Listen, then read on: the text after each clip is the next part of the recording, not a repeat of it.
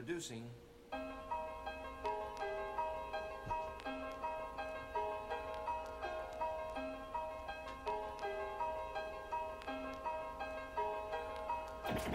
From listening to records, I just knew what to do. I mainly taught myself. And, you know, I did pretty well, except there were a few mistakes that I made that I have just recently cleared up.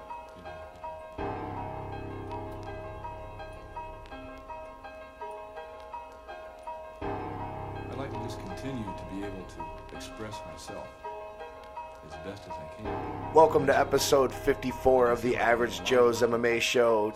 Jeff Shanahan, David Van Boegelen, and live from the contaminant zone, we've got Ryan Dempsey with us. Ryan?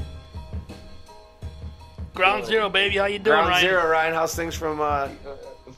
Before we really get going here, David Van Boegelen, you motherfucker, you turned that cocksucker up to number 10 this week. I don't want no number 5s this week. No fives. Okay? Kicking that mule. That was on me. That wasn't David Van Boegelen. That was on me. I had been...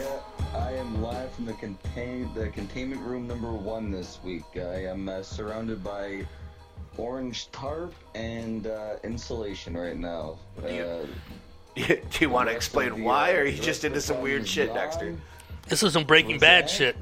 Are you making fucking blue meth? Like, what the fuck's going on? Well, you know, I mean, you gotta make money somehow when you got a kid on the way, right?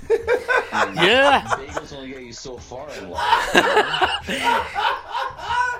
He just admitted to cooking meth live on the air. Last week I asked for lewds. You know, this week it's meth. What the fuck, man? I may have said that Carla had a little bit of a cough, so I had to buy the extra cough syrup, but no, that wasn't the case. No. Hey, man.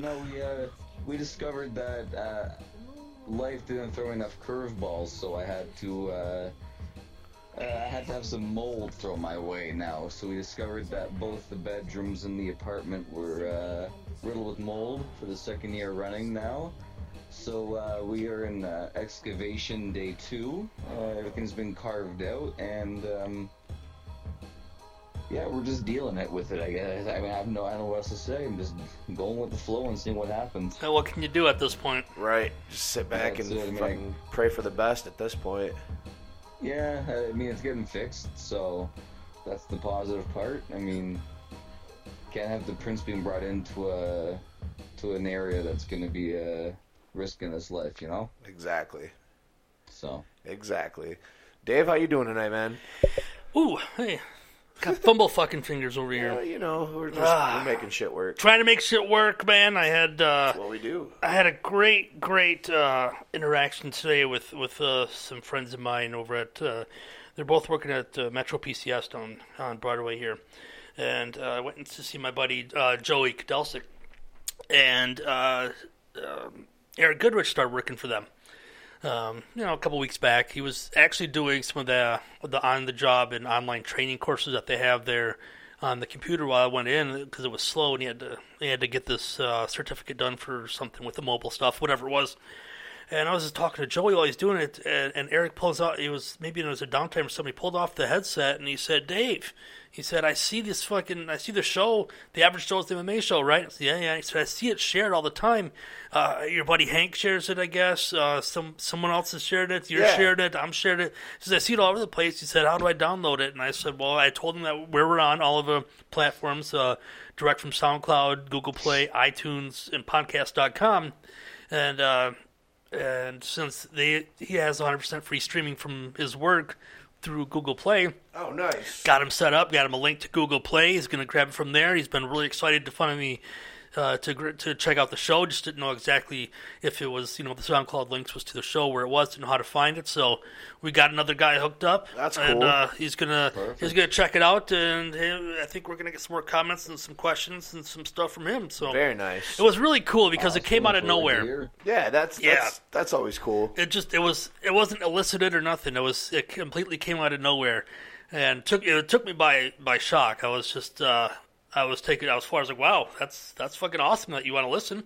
I just wasn't used to it. So we talked about that for a little bit, and I let them know that, told the guys that we're getting a lot more views and listens than we did this time last year. Bottom line is, I have such a great time doing it that It didn't matter if nobody listened to me. Yeah. That's how much fun I have doing it. No, man, I couldn't care less if anyone else was on the other end, man. Nah, the interactions we get from people that's enough for me. That's bonus, man. That's yeah, fucking great. That's enough to make me In happy. hell, that's why I'm here now, Right, exactly. Yeah. I mean, if it wasn't for that, we wouldn't be stuck with this kid. That's how you get on the show, boys. If you ask questions, you get a spot on the show. Yeah. You correct the host, and that's how you get a spot on the show. Right, you get into fucking fact checking pissing contests on other shows shit, and then you become friends with the host. The key is to be right.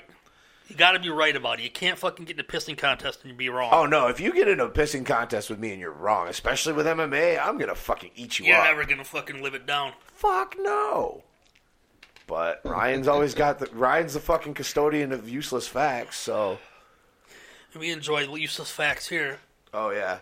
Oh, I got a funny story for you boys that happened to me What's today. happened? So I'm at work, whatever, doing my thing, and I get paged into the boss's office, but I was outside, so I didn't hear it. And Hank, my other boss, texts me and says, "Jack, our big boss, wants to see you in the office ASAP." Okay. So I walk into the office, and Hank is like doing whatever at the computer, so I can't really see him, and I'm just kind of looking at Jack, and I close the door, and he's like, "Sit down." Okay. So he's like, I just got a text from his boss, and he's like, he pulls out a fucking piss test cup, and he goes, he goes, "We're gonna need you to take a piss." He goes, Adam said that you need to take a piss test. All right. Fuck. So he throws the cup at me. Right. Throws the cup at me, and he's like stone-faced as fuck. He's like, "Anything I should be worried about?" And I said, "Yup." I was like, "Yup." He goes, "All right." And then he just starts fucking cracking up laughing. Oh, they were just fucking with you. Dude, totally just fucking with me. Hank found it in his desk. I was really hoping that story he pulls out the piss cup and he says, "We heard the show last week. We need to see what's going on." Yeah. Well, the thing is like my boss, Hank, is who I do my other podcast with. So I'm always fucking stoned. And like Hank and I are super good friends anyway, so he knows I'm a fucking stoner. But like, yeah, so he found the cup in his desk somewhere, and they were like, Jack was like, who should we fuck with? And Hank, of course, was like, "You gotta get this motherfucker." He was like, "Colin Shanahan." You gotta get, yeah. I was like, you had to dude, get you. my heart, I was like, Boom, boom, boom, boom. literally, I was like, fuck, I'm fucking when fired. he started laughing, and finally I started laughing with him and shit. I was like, I was literally ready to say, "Well, it's been really nice working with you guys. Thanks for the couple weeks." Yep, I'll see you later." Yeah, that was my fucking laugh for the afternoon, dude. I lost it. I was cracking up so hard. Jesus, dude. Because Jack is like he's a good dude, and like he takes really good care of us and shit, but he's a straight fucking shooter. Yeah. And he's a Gentile. Stone-faced as fuck. Never sold it. No, dude, sold it like a motherfucker. Just never wavered. Hank had to hide his face because he knew he couldn't sell it. Hank I'd have been over like, "Oh, this is fucking too good." He hid his face because he didn't even look up at the computer to see my reaction because he knew he'd bust up laughing. Yeah. He didn't look until Jack started laughing, and he was like, "Was he freaked out?" And I was like, "Fuck yes, I was freaked out." Oh, that's fucking great. Yeah, man, it was a good time. That's great. So, shall we get into this? We've got one card to break down. One full preview and a little partial preview. Yeah, a little news tonight. And some fuckery and some other stuff. Oh, tons of fuckery. You know that's going down. The fuckery's going to probably start with the main event of the card we're going to break down. Yeah, speaking of fuckery, UFC 208 took place this past weekend from Brooklyn, New York. Jermaine Duratime picks up the decision win in the inaugural women's featherweight title fight, 348-47 across the board. All right, well, fuckery. Yeah. Let's go ahead and just start talking about this fuckery. End of round 2 and end of round 3. Well, even before we get into that, let's just talk about the decision overall. Oh, sure. Did either of you have it scored for Holly? Yes and no. I I watched the fight a couple times, and I see Holly dominating to a 49-46 win, but I also see Jermaine pulling out the really close 48-47 that we saw on Saturday night. I think when I initially watched it, I think I gave it to Jermaine, but then when I watched it again, I watched it 3 times. Right. But the next 2 times, I think I gave it to Holly 3 to. It was 1 and 4 and 5. I think it was. I gave it to Holly, and 2 and 3 to Jermaine, or something like that. Yeah.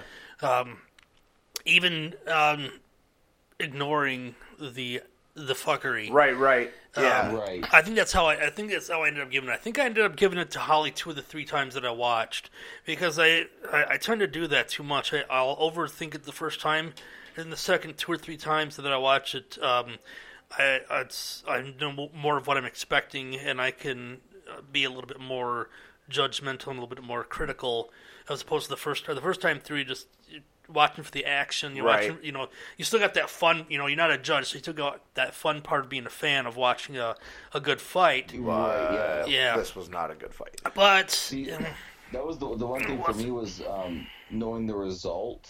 Yeah. Going into watching it, I decided just to watch it with no volume. Nice. And just watch the fight for what it was. Yeah, I do that the second time. First time and watching it with no volume, so there's no interrupt, no outside noise telling me anything. That's when I had home winning it. It was when I had the commentators talking that I had Duran Demey winning it. Yeah, that's usually what, like Dave said, that's usually what I do the second time through. I mean, I got that from Eric and mostly Eric. But yeah, from listening to The Way of the Warrior, they always talked about it, doing it that way, taking your bias out by not having the commentary. And I've rescored fights because of that. Yeah, I definitely did. The first time when I was listening to it, and I was listening to Joe Rogan and those guys when the fuckery went on was a little unsettling too, because that kind of swayed me a little one way or the other. The commentary just does that. It sways me one way or the other. Yeah. And some points when it shouldn't. And I've been better about just blocking it out entirely. Anyone that's got young kids, Ryan knows that, and you learn to block things out. It's called listening with dad ears. You can ignore some sounds, that are coming up from young kids, especially now that you got 2 Ryan, and they're going to be fighting a lot. What's that, sorry? I said you got 2. No, I know. I'm just doing dad ears. I'm just fucking with you. Ah, fucker, you got me. Just practicing. You don't give dad ears to me, douchebag. But I try to do it now, but it's still kind of hard, because I also enjoy Rogan's commentary as well. Yeah, I mean, when we watch the fights in the group anyway, like the volume's up, but I'm usually so stoned I can tune it out anyway. But then like Tony and I are talking back and forth to each other during the fights and shit too. So it's like when we did it here, we had the volume on, but it wasn't really on. Yeah, we didn't hear much, which was great because we didn't have to listen to fucking John Anik. Yeah, and Anik was there for this one too, wasn't he? Yeah, but he didn't really say much because DC and Rogan took it all over, man. I caught Anik Anik trying to say something was the point where I got the most annoyed. Yeah. But Anik was he was there to replace Goldberg, and I was just like, fuck him, man. DC wasn't that good, but he was just better than Anik. DC was more repetitive, Joe Rogan would say, he'd go on and talking this, and he'd say this, and he'd follow this, and he'd say this, and it all made sense, and it was all action, and DC would be like, yeah. And that's, a lot of it was DC just going, yeah, what Joe said, basically, and Anik, because Rogan and DC were talking a lot, Anik kept trying to force himself into the conversation more so than he was fluid with it. Anik has even said himself he more likes to just kind of let his color man, he'll call the action, but let his color man lead. Yeah. Well, between the two of them, he wasn't able to juxtapose anything in there because 3-man team is stupid. It is really stupid. Well, it could be good if you have a good enough team. The problem is that out of the 3, Joe's the dominant one. And DC sucks, but it was better than Anik, and Anik is just garbage. Right. But there can be. Boxing is even showing you can do good 3-man teams. Yeah. Sometimes even in wrestling you can do even 4. Even 4, yeah. Yeah. In boxing, like Christ. Right. That's too much. I think that's starting to get to where it's overkill. Right. All the time, every time. Yeah, you can have a decent 3, but putting 4 people in there, because dude, dream scenario, I could deal with a 3-man team of either Joe Rogan, Boss Rutan, and Jimmy Smith from Bellator, or that'd be a great lineup if you get that one. I could even do Joe, Boss, and fucking Morrow. Because Morrow for MMA is phenomenal. Absolutely. Yeah, I can't Morrow and Boss stand back in the Pride days was that was beautiful. A great team. And I think the 3 of them have a really good chemistry. Like if you watch them on the JRE together, It was outstanding. yeah, that's what I mean. Because Joe can balance Morrow the fuck out. Yeah. Like he can balance Morrow out where Boss really doesn't. Boss just plays off. Honestly, I don't know if he can or if he can't, but he kind of just lets him go to work, Right. and then picks up and plays off of him as he goes. I'd love to see Ronaldo, but That's what I mean. But like, it'd be nice, someone like him. But even Jimmy Smith would be a great, that'd be great fun. one too. Jimmy is an awesome He is. color guy. He does a really good job, and I'm kind of looking forward to seeing him and Goldberg together. Who knows if Joe's going to stick around much longer? Right. Well, no, he's been on the fence for a while, but Yeah, He's what though? He's July, August when his contract's August, due, though? August, I believe. yeah. I think his 1 year's up in August. But let's get back to this and get into this fuckery. Yeah, so Jermaine Durandame with them perfectly placed shots just after the horn. What was there one or two that Ryan eating up Jeff's fucking hosting duties again? First you want to take my fucking intro song. Now you're just taking my fucking job. They took our jobs. Again, you guys keep on like pausing on me, so like I'm like, am I supposed to say something? No, just sit and know your role. Talking, I can't hear you. Like You fucking asshole. You sit there and you know your role. Listen, cocksucker. But go ahead and continue. Go ahead and continue your fucking thought. You already started this goddamn dance, so Fine. You got to lead. let's go, bitch. Take it. All right. Well, what do you guys think? Because I think that, and we talked about this one in the group the other day. The first one, I think that one is the one where you have to give the warning shot. I don't even think you give her a Second one is warning. an automatic point. You take the point on that first one. Fuck it. Because, but what's the difference between a late shot and a blatant groin shot or a blatant eye poke when you don't see the point taken then? The late shot is a full-on punch to the face. Yeah. That but could be. but That's a blatant fight is ender. blatant, though. Blatant is blatant, but I say one time you have to let it slide, but you have to give the warning. Here's danger, the difference where I'd want to tell you this one, just to think of it this way. If the strikes were in reverse, if the strike that happened in the third round happened in the second, the one that happened in the second happened in the third, if they were just reversed, I would have given warning, Right. and then point, because the one in the second or one in the third round was they basically missed. Yeah, it was an elbow. Yeah. But the one in the second round, that was a deadly, dangerous, potentially match-ending shot. Holly said probably the hardest shot she took in the entire fight. Yes. So had they been reversed, a lot of people said that was the best shot landed the whole fight. it was. It was. Besides the head clearly kick, was. probably. Yeah, that question mark kick. That was the question mark kick was that really one good. that Holly threw. That was Yeah, awesome. that was beautiful. That was some fucking Wonder Boy shit. But if they were reversed, I would have done warning point. Now that they weren't, that one in the second round that was blatant and that was round changing and it was fight changing, the point should have been gone right there immediately, just because of how damaging it was. Yeah. And then you tack on another instance of it that maybe wasn't so bad, but you've already set the precedent of taking the point in the second round. Automatic DQ. That's a DQ. There you go. Right. Now, my question to you guys, though, that I posed when we were talking the other day, what do you guys think with the idea, like what she had said, I don't know if she said it or not, but when she was head kicked and all that stuff, and then there was exchanging, and that was in the end of the third round, and that was when she landed the elbow, missed the punch, but she was still swinging after the horn. Do you guys consider anything that maybe she was just as Joe Rogan says, on Queer Street, and just was swinging to defend herself, missed the horn. If it would have only happened in the third round, maybe, but because she's already been doing it, no. And that's what I said in our message. I said, it was already a blatant knock or shot way after the buzzer the first time. I mean, I can kind of give her a little, and maybe that's why the elbow didn't quite connect quite well because she was on Queer Street, but she still clearly threw it afterward. Oh, yeah, no. How much, guys, how much is the ref to blame here? A ton. Yeah, that's a fuck ton. And not just on that. The whole fight was the referee. Not just on that, but the fucking, the stand-ups, or not stand-ups, I'm sorry, that was in... The break of the split aparts. Yeah, the split aparts. The split aparts and the stand-ups when they were clinched. Yeah. Like, whenever he just got bored, he said, okay, break. Yeah, it was like 25 seconds. I counted the first one, the very first one that happened, it was like 25 seconds. And it wasn't just 25 seconds of them sitting there. Holly was throwing knees. Right. And she was pushing her, she was positioning. And he had no consistency on it either. And he didn't bother going 2 feet to the side to see that she was working on this side. He stayed on this side and wasn't looking at...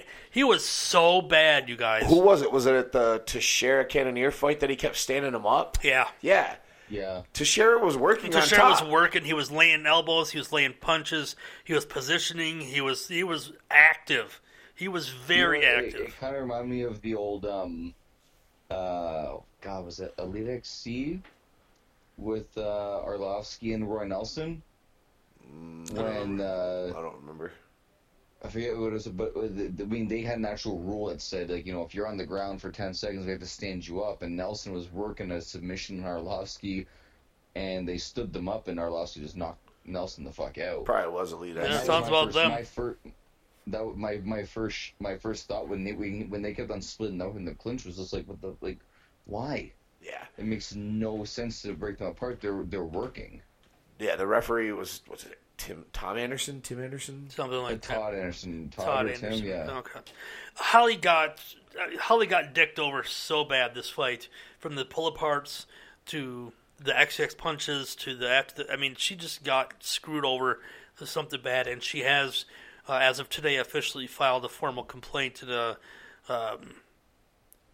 and what was it? Let me take a look here. An appeal. Yeah, she's full flat out appeal to the loss. Yeah, because of the actions of the referee, basically, and because of the excess punches after two separate rounds, she wants an appeal. Wants to change to no contest. I don't know. I don't blame her.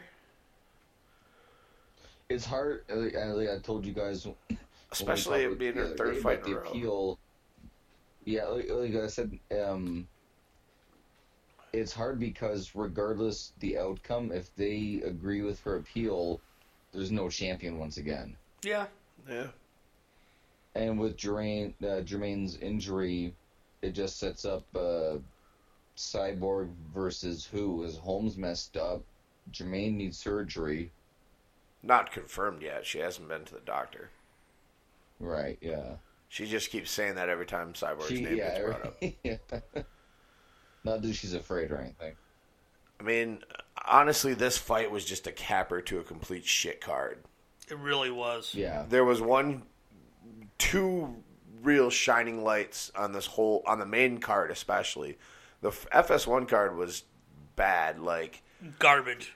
We started watching it Sunday at 3 o'clock in the afternoon, and I mean, granted, I was hungover and on a little bit of sleep, and had quite a bit of green meds in me, but I was falling asleep. Yeah, I could see that. Yeah. It was really bad. Was it the Lens fight? No, it wasn't the Lens fight. That was a decent fight. Sasaki and Jim Miller?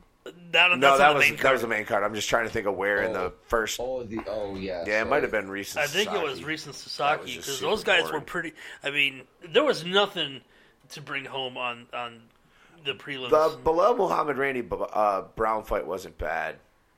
It wasn't. It wasn't good, great, but it wasn't. It was better than the Nover fight. Nover was terrible, but the Lens fight wasn't very good either. That dude just worked him over. But that's one of Poirier and Miller on the main card. Poirier and Miller was a good fight. Yeah, and then but Teixeira Cannonier was pretty boring. You know what? And I should have known this fact going in before I picked Cannonier. I'd completely forgotten about this fact that Cannonier is not a full-time MMA trainee. No. He has a full-time job that he works, and he does MMA when he's not at work. Yeah, as a side thing. This is not even his main job. He works for, like, the airlines or something. Probably can't afford it. That's what he said. He said he can't afford, with the Reebok stuff and the no sponsors, he can't afford to be a full-time fighter anymore. There's a lot of fighters that got jobs. So he went out and got a full-time fighter. So he doesn't... I've forgotten that entirely. That's part of why Felipe Nova retired. Yeah. He's going to be he's a nurse. You can't be a part-time fighter and beat Glover Teixeira. I don't care how tough and strong you are. No. You can't do that. It's not with a dude that... Well, I mean, if you go back to the time that Glover Teixeira trained in a garage in Connecticut a couple years ago, hey, man, maybe then Cannonier could have beaten him, but... Even full-time garage training will beat part-time regular training. Just because if you're dedicating your whole life to it, you're dedicating your not only your income and your livelihood, but you're exercising and working out and training and fighting and sparring and rolling and everything 8 to 10 hours or whatever it is a fucking day. That's your full-time job, and that's always going to beat someone that's in it half-assed. You know when we should have realized that this card was going to be garbage was when a heavyweight couldn't make weight. Well, we knew this card was going to be garbage long before that. We've been saying this card's going to be garbage since they announced it. Heavyweight couldn't make weight. That should have been the clue to everybody that, this is going to be a long night for everyone involved. And it was. And this doesn't necessarily mean that the card's going to be bad, because a lot of decision fights are really, really good fights. But that's just another... There was only one finish this entire night. There was only one finish to one fight. The rest of them, they went all 3 in all 5 rounds respectively. And...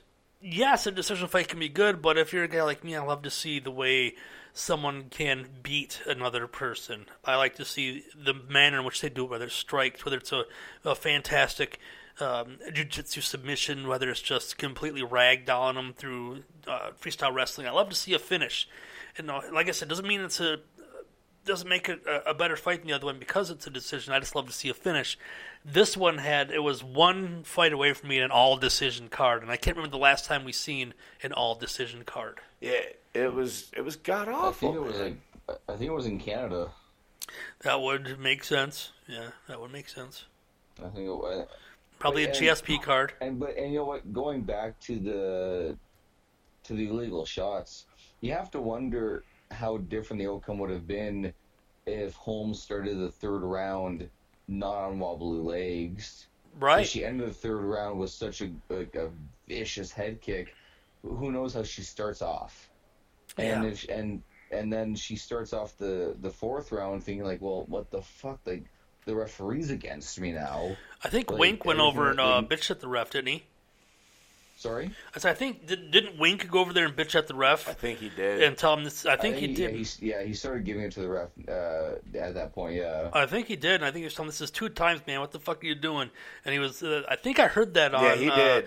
Well, that's when he went over and said, "Oh, okay. If you do it a 3rd time." Yeah, that's right. That's when he gave her the warning. Hit finally, her in the head illegally a 3rd time. That I'll take 1 point. And then stood in the middle of them, with like 3 or 4 seconds left in the fucking round, like got in the middle of them. Yeah, he was so bad. Terrible. Well, I mean, did you guys see the article that I posted to the page on Monday or Tuesday? I seen it. The referee trainer. Yeah, I seen it. No, I didn't. I mean, I did, but I didn't get to read it. This guy, so he trains referees and trainers for what to expect, and he says one of the main points for the clapping at 10 seconds is so the referee gets into position. Yeah, right. That's the clapper. And then he says the second you hear the horn, regardless if it's a submission, punching, or nothing, you just jump in front of them and use force if you have to. It doesn't matter. Just jump in front of them.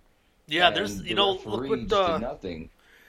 I've seen refs. We've seen refs fucking straight up choke a dude out. Yeah. To pull the fuck off. We've seen them rip them off. Ground and pound. They refs, just rip arms around the waist and rip them off. I've seen refs take punches because they had to get in between them. And, Joe Rogan said it too. He said, man, these refs, the UFC's MMA has only been in New York for a year, almost. Not even. Yeah. It legalized in right. April last year, I think. Right. So, coming on a year. Coming up. I think the way you said it was about a year. It was so. But they haven't had a lot of events. They haven't had championship training. No. There's been 1 or 2 championship fights there. Well, 5 now total that I can think of. At least big level. You had Conor and Eddie. Well, I mean, actually, 3 that night. Yeah, there was 3. So you're up to 8. This one, no? I think he counted them like championship cards. I think that's where Rogan was counting it. Yeah, there was the 3 that they had at 205, the 3 that WSOF had on New Year's Eve. Oh, right. Yep. I forgot what World Series. Yeah, because they had 3 title fights on night. And I don't even think when Rogan said that, I don't even think he counted World Series. No, I doubt he did. He probably just counted UFC. He just counted UFC as because... Yeah, probably. So, but they really, I mean, they don't have the same ref pool that Nevada uses. They use their own refs out there, I believe. But the thing is like they can bring in, because they had John and Herb for 205. They didn't have anyone. That's up to the New York State Athletic Commission. On the fight recap show, they asked about that. Right. Brennan Schaub asked Joe Rogan how come they didn't have Herb and Dean and Yves Levine refereeing, and Joe Rogan said, well, the first card at 205 was so monumental, the State Athletic Commission was fine with whoever. But now they want to have their guys there. That's what it was. And their guys are not ready. Like, their guys need to start taking a lot. Like, New York needs to swallow its pride, let the pros deal with it until they get guys that can actually deal with it, are willing to do what they have to do, and make the calls that they have to make. Or we're going to continue having fights like this when the championship fight, when you have 2 rounds with late hits, when you have referees not getting in there and not breaking it up when they need to, or breaking it up too soon because he doesn't want to fuck up again. He was just a mess. The night was a mess. The rest sucked. The judges were not on point. What a fucking... I mean, this has just been a nightmare. So let's push through this fucking nightmare. The only thing worse than that fight card was the Brooklyn Nets home games that are played there every single home game. Man, I used to have to watch those because of my ex's brother, and I'll never watch a fucking Nets game again in my life. But, like I said to you guys, though, could you imagine the outcry if at the end of the second round the horn went and Duran DeMay threw that punch and Holly Holm just went out cold? Oh yeah, it would have been there would have been a riot. Oh my god. I loved. I told Jeff earlier. I love the fact that a New York crowd is always going to be a tough crowd. New York crowd is always going to be a smart crowd. Whether it's MMA, boxing, pro wrestling, it doesn't matter. Right. Yeah. New York, Philly, those guys over there, always a tough crowd. So when Duran DeMay hit that late shot in the second round, the crowd was fucking dead.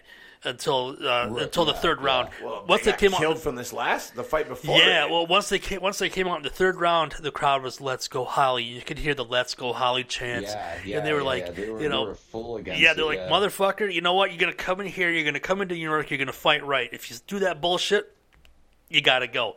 So that's when the crowd got into it, and it was cool to see that because I've been able to live those crowds, and they're fucking tough, man. They are fucking tough crowd. It takes a while to win them over, but when you do, you got them. Hell yeah. They were tough as fuck, too. All right, let's get back to this fucking floating turd. The co-main event, Anderson Silva defeated Derek Brunson 29-28, 2 29-28s and a 30-27, all unanimous decision. Honestly, this fight was pretty shitty as well, and I could have had it going either way. I didn't really think this was a robbery. There was quite a bit of... I didn't. I mean, it just here and there. And I had mentioned this to you guys too when it came to about this fight in particular. Matt Serra made this point, and I can kind of see it with these judges. Are they, especially the ones in New York because they're so new? Mm-hmm. Are they watching the fights on the monitor, or are they watching the fights off of, trying to watch it live? In either way, the way Anderson Silva's style is and the way that he throws strikes, like Matt was even saying, he was watching it at home, and some of them are so close to landing, but just miss barely. But it makes you go, "Oh shit!" You think you hit it. Especially in the case of that 30-27 from fucking Eric Colon or whatever. Unbelievable. Like that. Sorry, that is the. Sorry, what was I missed that part there, Jeff? I was just saying about how Anderson Silva's style and his strikes are like he gets so close when he throws punches, but. Even the misses even the misses can appear like they kind of may have made some contact. Right. How much of that is influenced some of these judges, especially them being new? Yeah. But like I said, I don't. Well, and also in the first round, a couple things. If you're the judge and you're so new to it, and you see Derek Brunson, and with all due respect, it was he threw a really crappy takedown attempt. And so we just kind of threw him off. And then a few minutes later, he was almost in a clinch, but he literally ran away. Like, people talk about the Conor Diaz fight, when Conor was kind of moving away. Like, yeah, Brunson ran away. And you kind of wonder if, like, they avoided the fact that when Silva locked in a solid clinch, Brunson did all the damage. Yeah, oh yeah, Brunson knocked the shit out of him. You almost think that, like, the judges understand that, well, this guy, like, you almost think that when Brunson made a bad move, they judged him heavily, but when Silva was in a good move but was in a bad position, they looked at it in a positive manner for Silva. Yeah, I can see that too. Like I said, I could have definitely given this 29-28 to Brunson. I didn't see the numbers before I judged it. Now looking at the numbers, I think I judged it properly. I gave rounds 1 and rounds 3 to Derek Brunson. Yeah. I'm not talking about runaway rounds here, guys. We're talking about minuscule amounts of just barely 10-9. I mean, if you look at the stats, Brunson definitely. I mean, he threw 108, threw 184 and landed 118 strikes. Yeah, man. Where Anderson only landed 54 total strikes. 2 takedowns, almost 4 minutes of control against no takedowns and 11 seconds of control. Nobody got a knockdown. Looking at the numbers, I think I did right when I think I judged it 2 rounds to Brunson, 1 to Anderson. I felt like Brunson won the fight too, but I can see why they gave it to Anderson 29-28, at least 29-28. The 30-27 is the biggest horse shit I've ever seen in my life. And I said the same thing when we talked earlier this week. I had it 29-28 Silva, and I could see it also being 29-28 for Brunson. Yep. But and I've watched the fight a couple times now.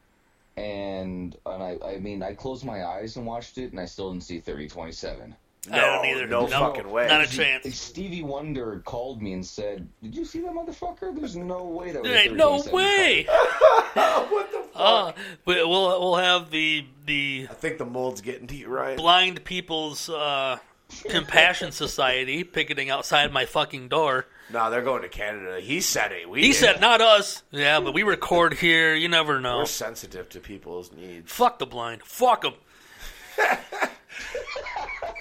Let's move on. No, but I originally did score it positive for Silva because, I mean, like I said previously, when Silva latched onto a good clinch, he ate uppercuts like I ate a steak dinner.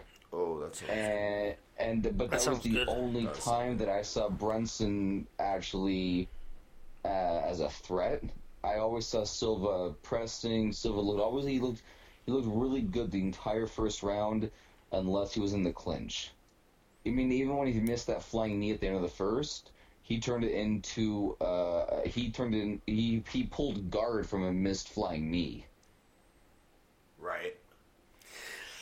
Well, I think Brunson. We talked about it too. Brunson he was talking about filing an appeal. He was talking because he's also a Jackson Wink fighter, so the same locker room, same camp. They're both angry. Oh yeah, I would. He was pretty close to it, but I guess from what I saw on Twitter, he decided to not file his formal appeal. And Holly's situation, yes. Yeah. And Derek's situation, his fucking brother, you should have finished him. Right. Sorry. Exactly.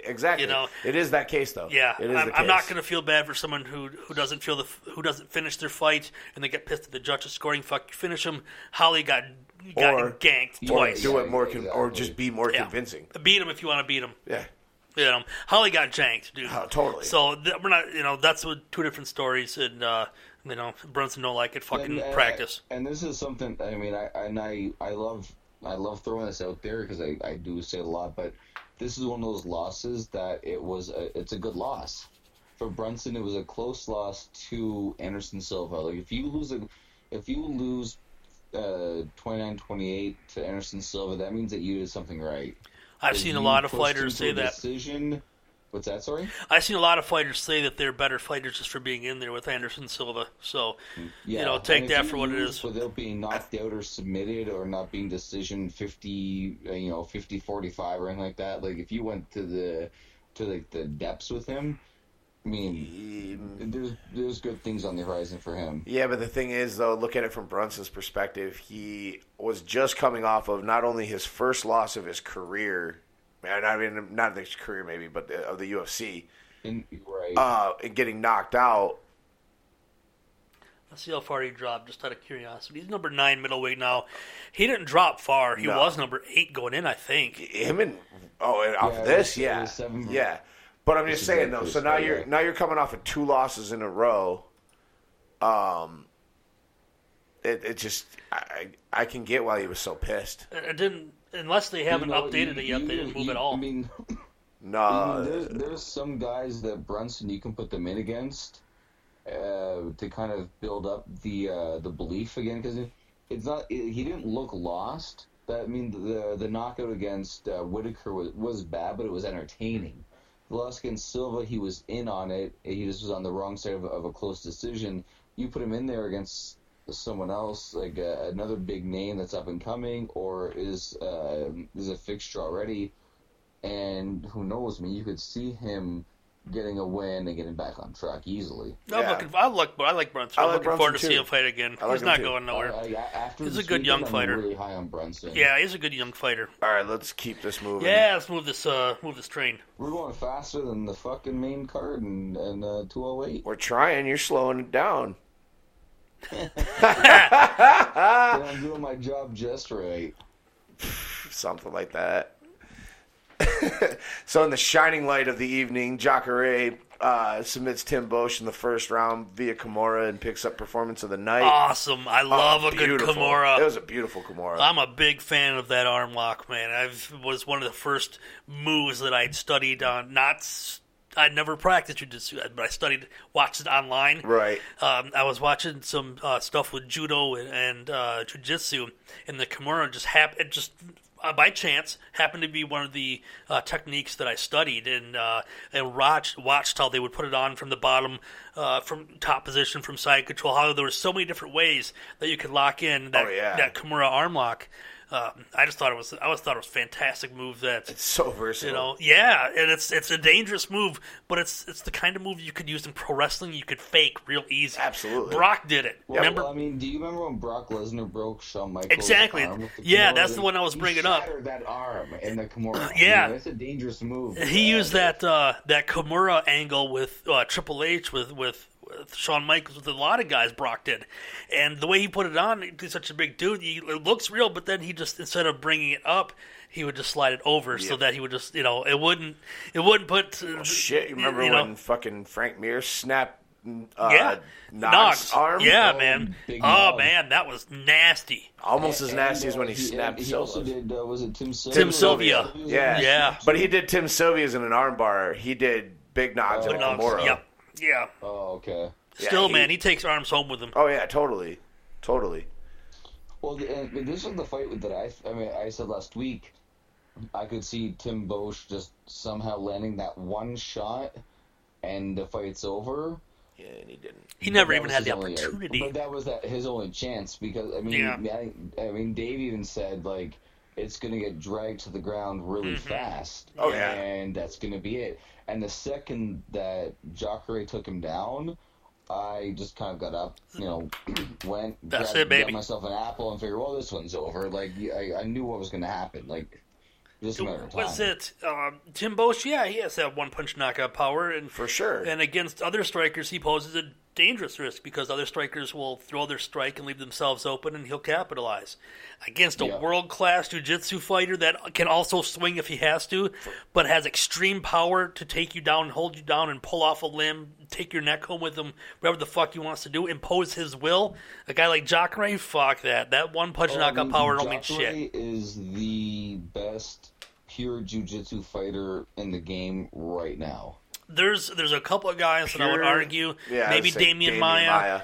Maybe Damian Maia, but for his size and his weight, I think Jacare is the best. You know what I mean? That's why I go Jacare because he's a heavier fighter. That's why I say that. Well, Damian fought at 85 for a long time, man. Yeah. He's down to 70 now that he's older. Get the deal done. Now that he's at 70, against Anderson Silva. Oh, we've never seen Jacare fight Anderson. Dude, if Jacare would have fought prime Anderson Silva, he would have got knocked the fuck out. He would have got his face kicked off. Yeah, but that's juiced Anderson Silva. Yeah, but that's a bad motherfucker. Shut up, Ryan. There's a lot of Shut up. Hey man, there's a lot of dudes He back wasn't then that were taking juiced. juice. He got popped for fucking liquid Cialis from China. Was it Mexican or Chinese? Chinese. It was Chinese boner pills. He got hit for Chinese boner pills. Liquid is still juice. Shut up, Ryan. You can't have solid juice. Who wants the fucking sugar cubes, baby? God damn it. Yeah. All right, but even so, this fight there was not a lot to say because Quick Jacare night at the office. held him down, took his arm, and Bosch had nothing to say. But with a minute 17 left, it was over. The shitty thing about this is this win doesn't get him any closer to a title shot. This win doesn't help him at all. It doesn't. But he did it to himself at the same time because he came out right after the fight and said, I'm going to keep fighting if I'm not number one. Yeah. He's not doing the right thing. He should be saying, give me Yoel if Bisping's hurt. Give me GSP if he comes back. Give me whoever. But instead he says, I'm just going to stay active. Well, staying active isn't going to give you that title shot. Yeah, he missed some opportunities there of directly calling out people and making those fights something that planting those seeds in someone's head, fan wise, where they'd want to say, "Oh, I'd love to see that. I'd buy that one." He missed some opportunities there.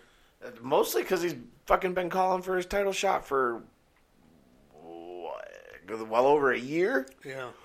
And he constantly just got shot down. So fuck it, just take what they're gonna give you. You just mentioned Damian Maia. Like Damian Maia and Jacare have the potential to be dominant champions for a good 5 years with their abilities, but with WME, they don't want to have these boring fights where it's someone just like quick grapple, quick submission. They don't want that. They want the guys that are going to just knock someone like a Conor McGregor fighter. Yeah, they want the highlight knockouts. Jacare in the long run. They want the fist fights. In the long run. Yeah. They want that. They want to bring in that fair weather fan, that common for the one that doesn't know anything. Maybe the old boxing fan. Just the one that wants to watch the swinging punches and doesn't understand that the art of jiu-jitsu and the chess game is 10 times harder. They don't get it. Fuck no. A lot of people don't get it. Nope. You either learn to love jiu-jitsu or you just don't get it. Or GTFO. Pretty much. I mean, if you can't appreciate jits, you're a fucking idiot. Glover Teixeira picks up the decision win over Jared Cannonier, 30-28, all the way across. 30-26. Yeah, let me pop that up a little bit. Yeah, sorry. 30-26, just dominant. It was not a great fight. This was another one that Anderson refereed and constantly kept standing them up off the ground, which was just god-awful. Yeah, he didn't let... I mean, it's not like he needed it, but he didn't let Glover work at all. No, Glover didn't get any chance to try to work any submissions. It's not like he was just laying on him on the ground. He was working and ground and pounding. And he was throwing great elbows, great strikes from the bottom. He was working position. He was moving from side to guard. I mean, he was moving constantly, and they'd stood. And after 25 seconds of Glover working and hitting shots, he decided, let's stand him up. 3-round fight, and I was Glover like, what had the hell? 14 and a half minutes of fucking control. Yeah, I mean, jeez, man. Ugh, this was really boring. It was so bad, and it's this was the fight that had a lot of potential. That you have to wonder how much was really stolen because of the refereeing. a lot was stolen because Jared Cannonier. Not stolen, but you know what I mean. Like he could have probably finished him on the ground. Keep working and stuff like that. Like if they're allowed to keep going. Like, do you get the stoppage? I know what you mean. Finish? Do you get anything like that? Definitely. But the referee again, like he doesn't step in on late shot, but he will step in when a guy's working. Yeah, and that definitely, we could have seen a finish from Glover on the ground. We could have if he would have been allowed to continue on. But a lot that had to do with this fight was something I brought up earlier, was the fact that Cannonier doesn't train full time, and you're not going to beat a Glover Teixeira by training part time. Oh, there's no way. No, ever. Never. Teixeira is world class, man. Also, another thing to me is Glover has never looked the same since he fought John Jones. He has not. That's true. He's looked very tentative in a lot of his fights since that. Now he's just trying to trying to get the win, trying to climb back up to a shot, as opposed to the old, the Maldonado fight where he just fucking rocked him for 10 minutes. You don't see that Glover anymore. Let's also remember that Glover has a shitload of miles on him.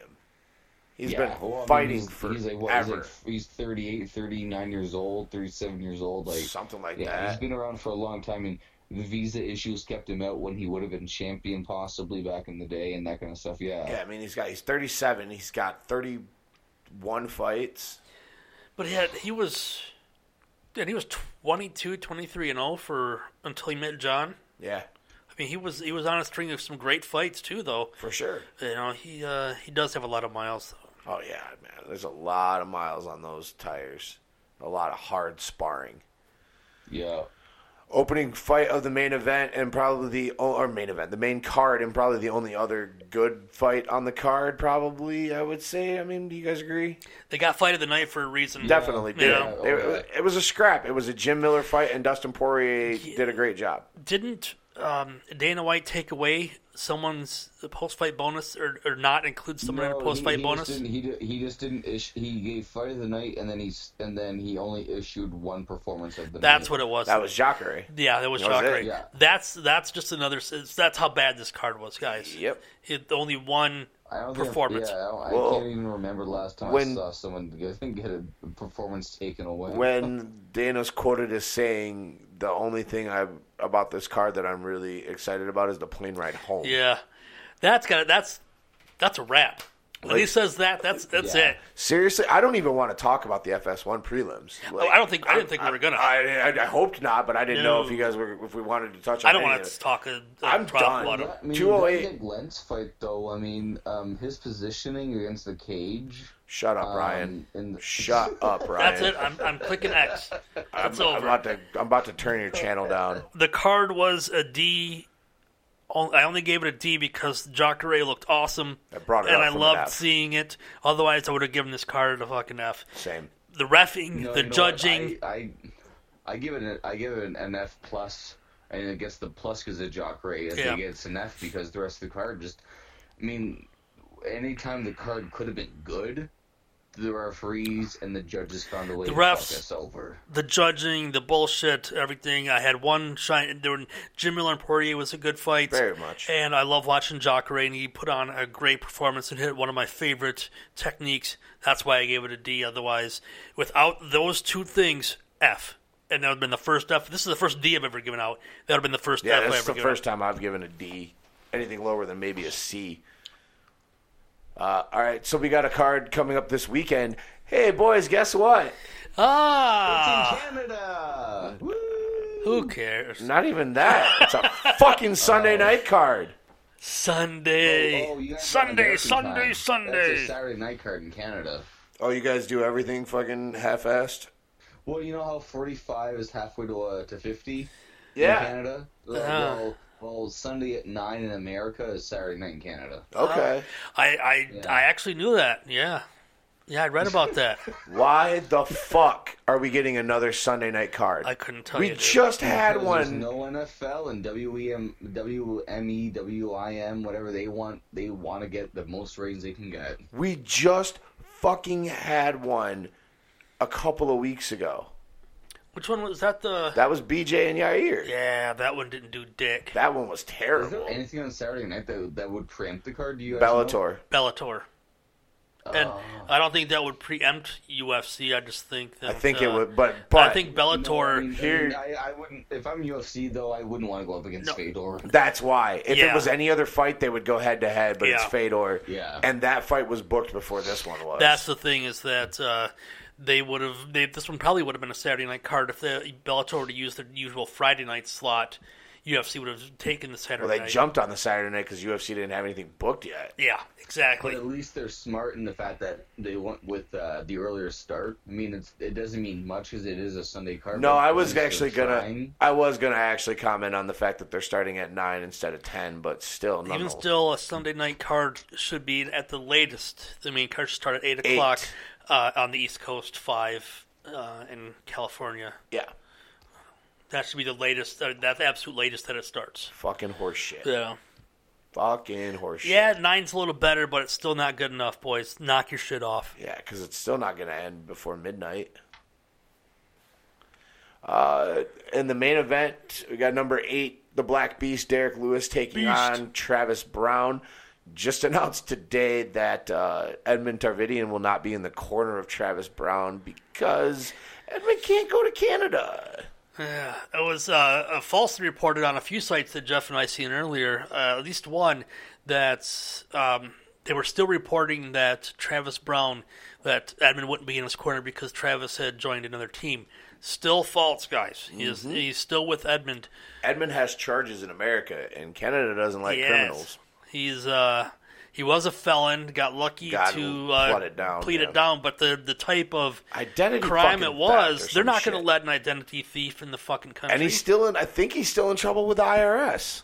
He can't have a passport. Right. If you're in trouble with the U.S., you can't leave the U.S. You're already a goddamn Armenian who looks like a crazy motherfucker. They probably are just like, fuck this dude.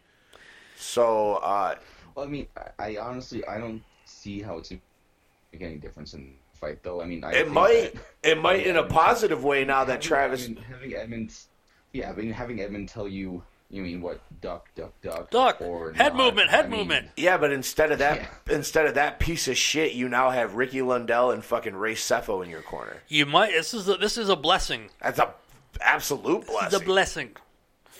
But Ricky Lundell is a good striking coach. Yeah, definitely. But I still like my boy. I still like the Beast. I do too. I'm still riding with the Beast. Yeah, I'm still riding with the Beast, man. If he was with, very surprised that the Black Beast loses this one. I mean, Travis Brown would have to go back to the old elbows they used on Barnett that are and Gonzaga that are now considered illegal. That's the only way I can see him winning this fight. Right. I got Beast. I think all day Beast. I think Beast definitely KOs him. Now, do you guys think that someone actually makes it out of the first, second round, or? I think it goes to the second. Second max. He's going to beat him up in the first round, and he's going to be a wobblies going in the 2. This is where for me it's going to be the interesting fight for Black Beast because he went deep with Roy Nelson. He went deep with the Russian Abdullah Kazula guy. Well, I'm not even going to try to pronounce his name. If he goes deep with Travis Brown, it's going to be a bad night for the Black Beast. He has to figure out a way to end this one, to get his striking on point and do it early, or else I think Brown could pull this one off and get back on track. I hope these motherfuckers don't go 5, because neither one of them are going to last past 3. Oh, there's no way that you get these two boys into a 5th round, they're going to be having fucking Dada 5000 attacks. Was Roy? That's something I forgot to ask you. What did you guys think in the Anderson Silva Derek Brunson fight at the 3rd round when they were leaning on each other? Oh yeah, like they were getting tired. I mean Brunson's not known for great cardio though. No, but I mean that was kind of like for Silva, who used to go 5 rounds with guys. 40 what? Brutal. Beast for me. And a little heavy. Wait, we're trying to put that one behind us. Yeah, will you stop bringing up UFC 208? I'm trying to find God, let it die.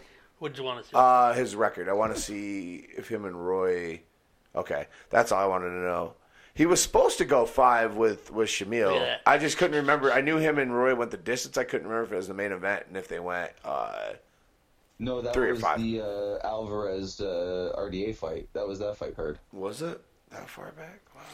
Yeah, Roy he went. Nelson and Derek Lewis fought on the same card as RDA and Eddie Alvarez for lightweights. Oh, yeah. He went 4 with Shamil. Yeah, he was supposed to go 5. They headlined that card. That was in Albany. And that was 4 rounds? Yeah, he went. Yeah, 4. he went 4 before he knocked him out. 4th? Yeah, he was Right, getting his ass kicked for 4 rounds, and then Shamil died, and he knocked him out. I don't think Travis Brown is going to be the same as I'm just calling him Abdul. I'm just calling him that. Yeah. I don't think Travis Brown is going to get tired and get knocked out. I think Travis Brown will get stronger as the fight goes on. He's smarter with his cardio. I hope Derek Lewis learned a lot from his last fight, and he comes out swinging smartly and hits the strikes the right way. Sounds like he did from the interview I listened to him on Unfiltered. I mean, obviously we got to see it, but it sounds like he said he learned a lot about some things during those fights. I'm looking forward to seeing this one. Beast across the board? Beast, baby. By knockout. Round 2 tops. Yeah, oh, God. I have Beast late second, third round knockout. If it goes into the 4th, though, I call my pick void, and I'm taking Travis Brown. What the fuck? I just have no faith in Derek Lewis going to the 4th round right now. Okay. I mean, he did get stronger in the 4th round there, and that's when he knocked out what's his nuts. So Travis Brown's a different beast. Hey, man, Brown's a guy Travis that fought for the interim belt. Yeah, but we're not talking about. We're not fucking talking about Travis Brown back when he fought Fabricio Verdum the first time, and he was with Jackson Wink. We're talking about Travis Brown that is coming off of some terrible knockout losses to Andrei Arlovsky and fucking who else did he get knocked out by? Fabricio. He got flying fucking sidekicked in the face by Fabricio Verdum. Yeah, but that was a decision fight though. When he broke his finger, he lost that by decision. He should have lost it off the broken finger. Should have. But I mean, my only thing is that like Derek Lewis hasn't fought a guy into the 5th round or 4th round. Like if he had fought Roy Nelson to the 4th round, we're not talking about Derek Lewis undefeated in UFC. You can't say that though. You know what I mean, like. You can't say that. I don't know. Especially in that Roy Nelson, he looked. He looked good in the Roy. Let me point out to you, sir. He looked good in that Roy Nelson fight in comparison to the fight that he had against the last fight. I don't even want to try to pronounce his name either. So but his cardio looked way better against. But that's fair. But I mean, you're gonna try and tell me that. I mean, he's looked pretty bad since switching away from Jackson Wink. But he's looked terrible.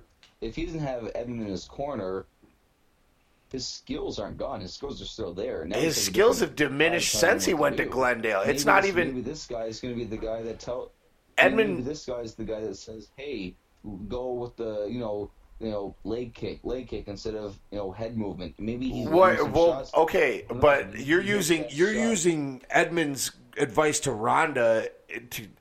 Edmund isn't Edmund, right? But let me make my fucking point. I'm saying Edmund in general. Ryan, let me make my fucking point. God damn. No, you're gonna prove me wrong. Jesus Christ, will you shut the fuck up and let me make my fucking point? Edmund being in the corner doesn't affect the training that Edmund already has had on him over the last 8 weeks or 2 years or whatever you want to call it. His skills have completely diminished since he went there. Yes, I think it's a great thing that Edmund isn't going to be in his corner because Ray Setfo and Ricky Lindell aren't stupid. But the problem is that this, whatever the fuck they have done to him in Glendale, is already instilled into his head, and it's just what is going to happen in the fight. He hasn't yet just automatically gone, oh yeah, I used to be a way better fighter in this when he's gotten hit in the face by people. Fair. No, that is very fair. That's very fair.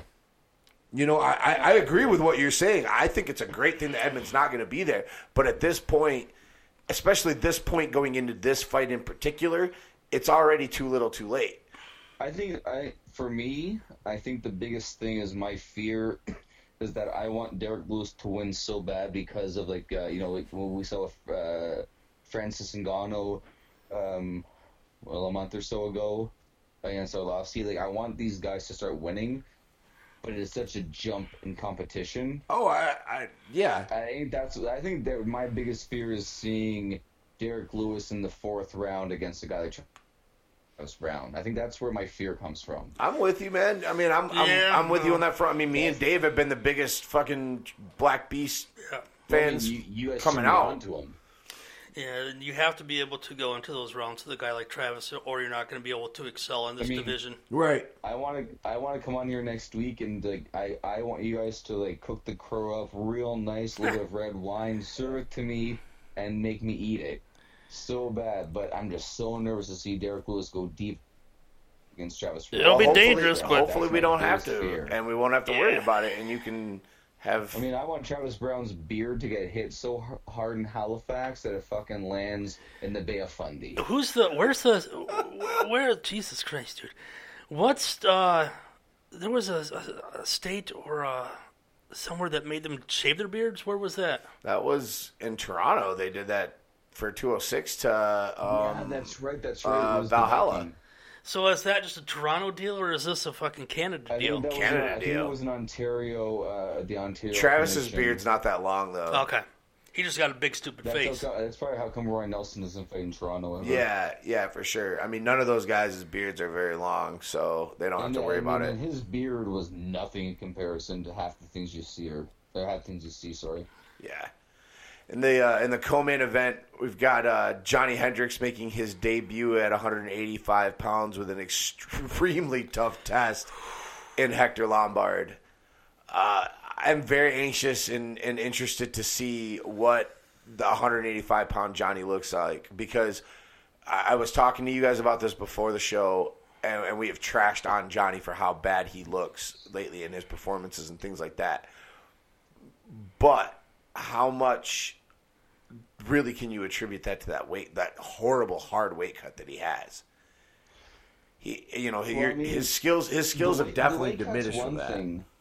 Sorry? Oh, no. I was just saying it definitely diminishes his skills, and it's entirely his own fault. His diet is goddamn terrible and whatever. Well, and you walk around. I've never had to cut weight, so I don't know necessarily what it's like. But to me, if you're walking around at 225, 230, and you're cutting down to 170, cutting down from 225, 230 to 185, it's not that much of a difference. I understand. I don't think he walked around that. I don't think he walks around that heavy though. He was when he fought Lawler, when he missed weight against Lawler, and they had that extra hour to lose the last extra pound or two. He was at 222 at weight at the training camp. So 15 pounds is a huge amount of difference to lose, but it's still the idea of cutting down from the 220 to 185 mark is still I hope he's walking around at 200 and losing 15 pounds. That's where I would say. I think that's where he's. That's what he said. He's around now. Yeah. He's around I think he said he started a little over 200. Right, it was 202 or 205. And then something like he said the beginning of this week when he was on Unfiltered, he was a little less than 10 pounds over. Johnny bought one of those $1,800 UFC scales. And he carries it everywhere with him. Good. One of those official weighing scales. Yeah. And we have them at the midwife clinic. You get them for free. You just have to walk into the local clinic. Yeah, that's what he said. He said someone was fucking with it. He usually takes it with him to his camp, and he puts it in this locked in one of the rooms so that no one else can get to it, because. There was one time when he brought it to he brings it everywhere with him. He's really taking this weight thing seriously. Okay, and hold on, shut up. Hold on. Shut up, not done. Picturing hardcore Holly Oh my back God. in the early 2000s in WWE walking around with the scale. Yes, no, shut up. So some dude was apparently fucking with it. They were getting on it, weighing themselves, and Johnny went batshit on him and like threatened to whip their ass or something. He went absolutely crazy. So now he takes the scale in with them, hides it in the fucking trainer's office, and that's how seriously he's taking his weight now. I don't know if that's a good thing or bad thing. I don't know if it's a sign of anything that's better or not, but apparently he's really on the weight deal. I don't know if that's that. I mean, it sounds like he's taking the right steps. For mentally, if it makes him feel better, I mean, that's big for the game plan. That's, yeah, it is. It really is. But who knows? Maybe it doesn't mean anything. Maybe it does. It's just, I still don't like his chances. Bottom line, I don't like his chances against Hector Lombard. Yeah, he has to get that. He has to get that wrestling game plan for me. Like, he has to go back to his roots. And I've said this before. When he wrestles really well, he always performs better. When he relies on his knockout punch, it's always a coin toss. I'm gonna pick Johnny, man. I'm gonna do it. Hector has not looked good since Johnny too. Hector's been knocked out twice since he got popped by USADA. He hasn't won a fight since 2014. I think a little bit bigger, a little bit stronger, a little more healthier Johnny Hendricks is a little too much for Hector Lombard. And, No, actually, you know what? No, I'm gonna go Hector, because Hector fucking beat the crap out of Dan Harrison that first round, but couldn't get the finish. I'm gonna take Hector second round TK. he got knocked out by Neil Magny. I don't, Just remember that. I'm not picking Hector because I believe in Hector's ability. I'm picking Hector because I think so lowly of Johnny Hendricks these days. He's got to come back and prove to me that he's the fighter he was before I'm going to pick him confidently. I'm going to give him a shot at 185, man. That's a great point, Dave. It's a phenomenal point, trust me. But I'm just going to take a flight with him on Go this for one, it. man. I think that, And when I'm right next week, it'll be Jeff, fun. to your point, Jeff.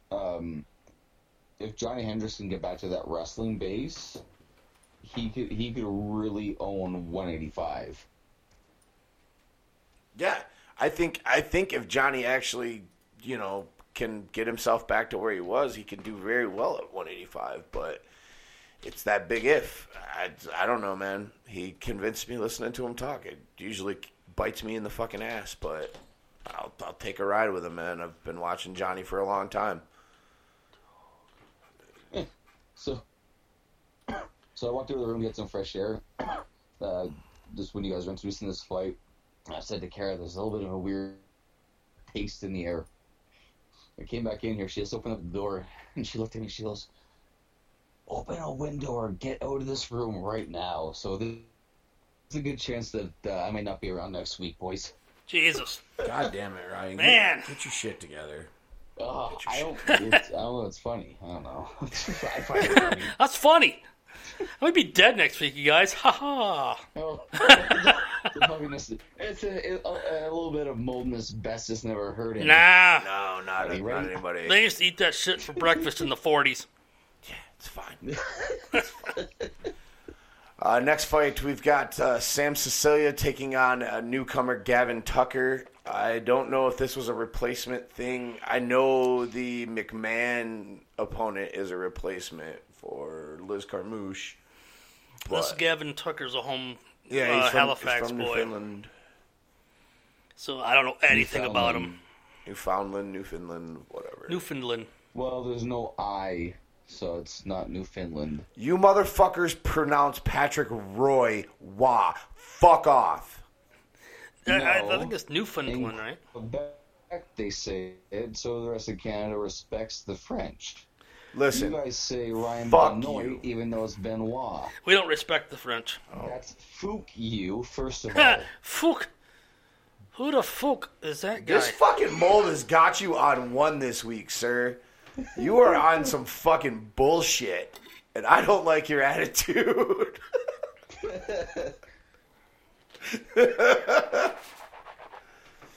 So we don't know anything I about don't know anything about these cats, dude. I've seen Sam Cecilia's. What was his last fight? I know you just brought it up, but I didn't get to read it because I was listening to dumbass distract me. He's coming off of 2 losses to Gabriel Benitez and Du Ho Choi. Before that, he had won a couple in a row. Sam Cecilia is just kind of one of those middle-of-the-road fighters. He never stands out. He doesn't streak. No. He wins 2, loses 2, wins 1, loses 1. He's one of those journeymen where you got to come in and you got to start off with him. And that's kind of what we're doing, because this is Gavin Tucker's very first fight in the UFC. Coined the Newfoundland Terror. He's 9-0 as a professional. Kind of split down the middle, 44 sub, 44 KO, 11 decisions. So we'll get to see what's good with him. Otherwise, there's not really much I can say about this fight. No.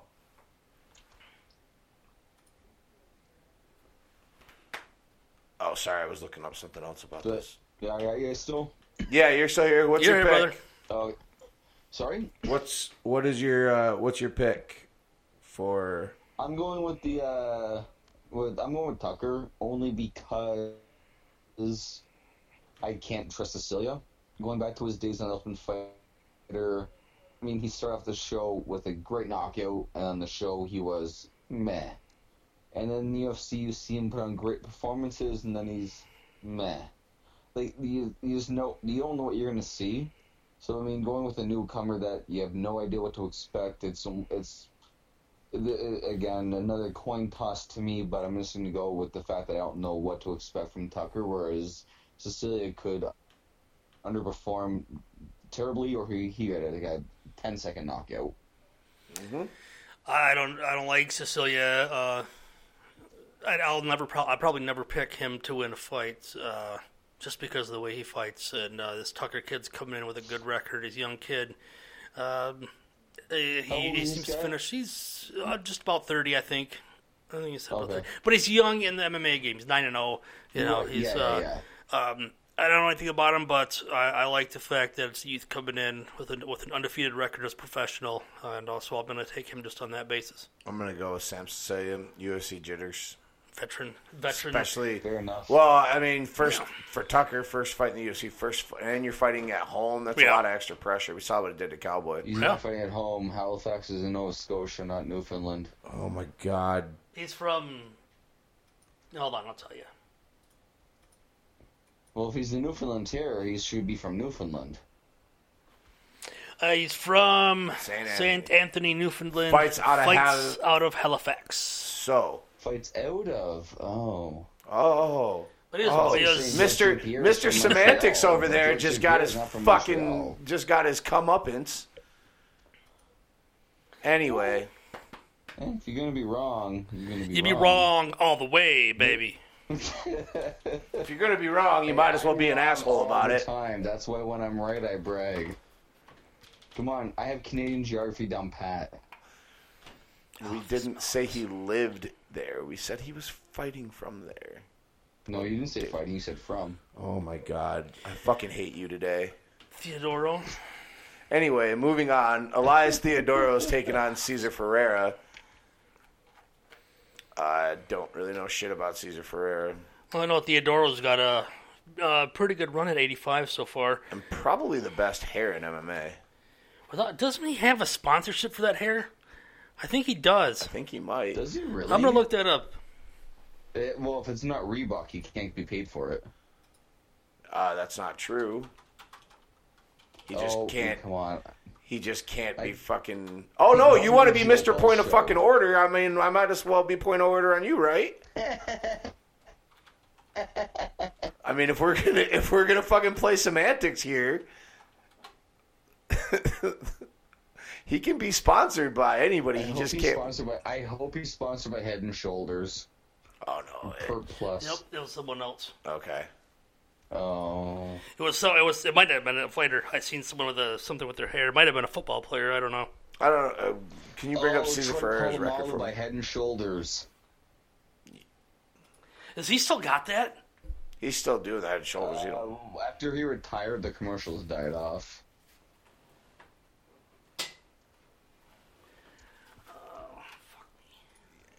I'm just trying. There we go. Okay. I'm just trying to see what his record is in the UFC.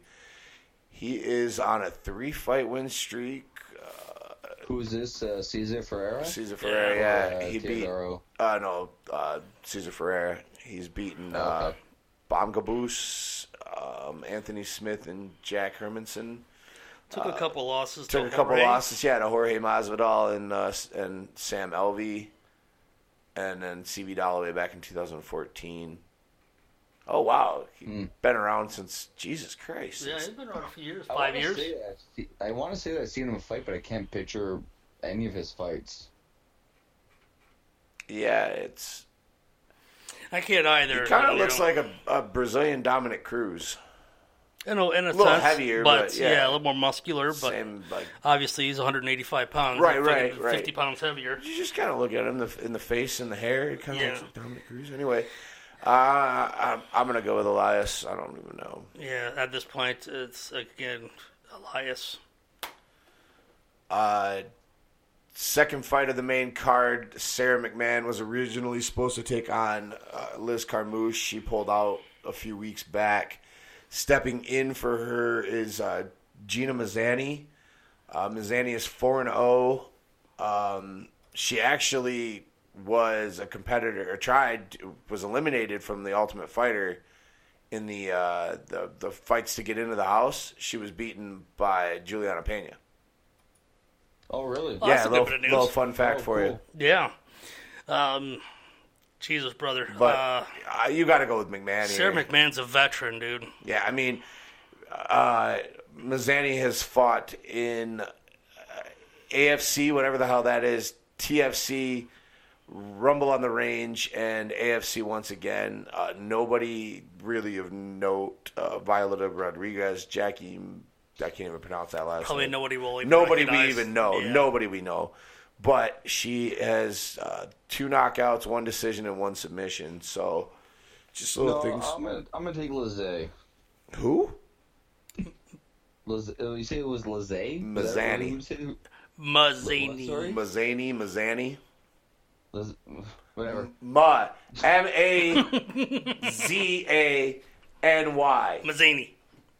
Mazzani. There you go. Okay. The unknown. Sorry, I can't. You guys are all crackly tonight.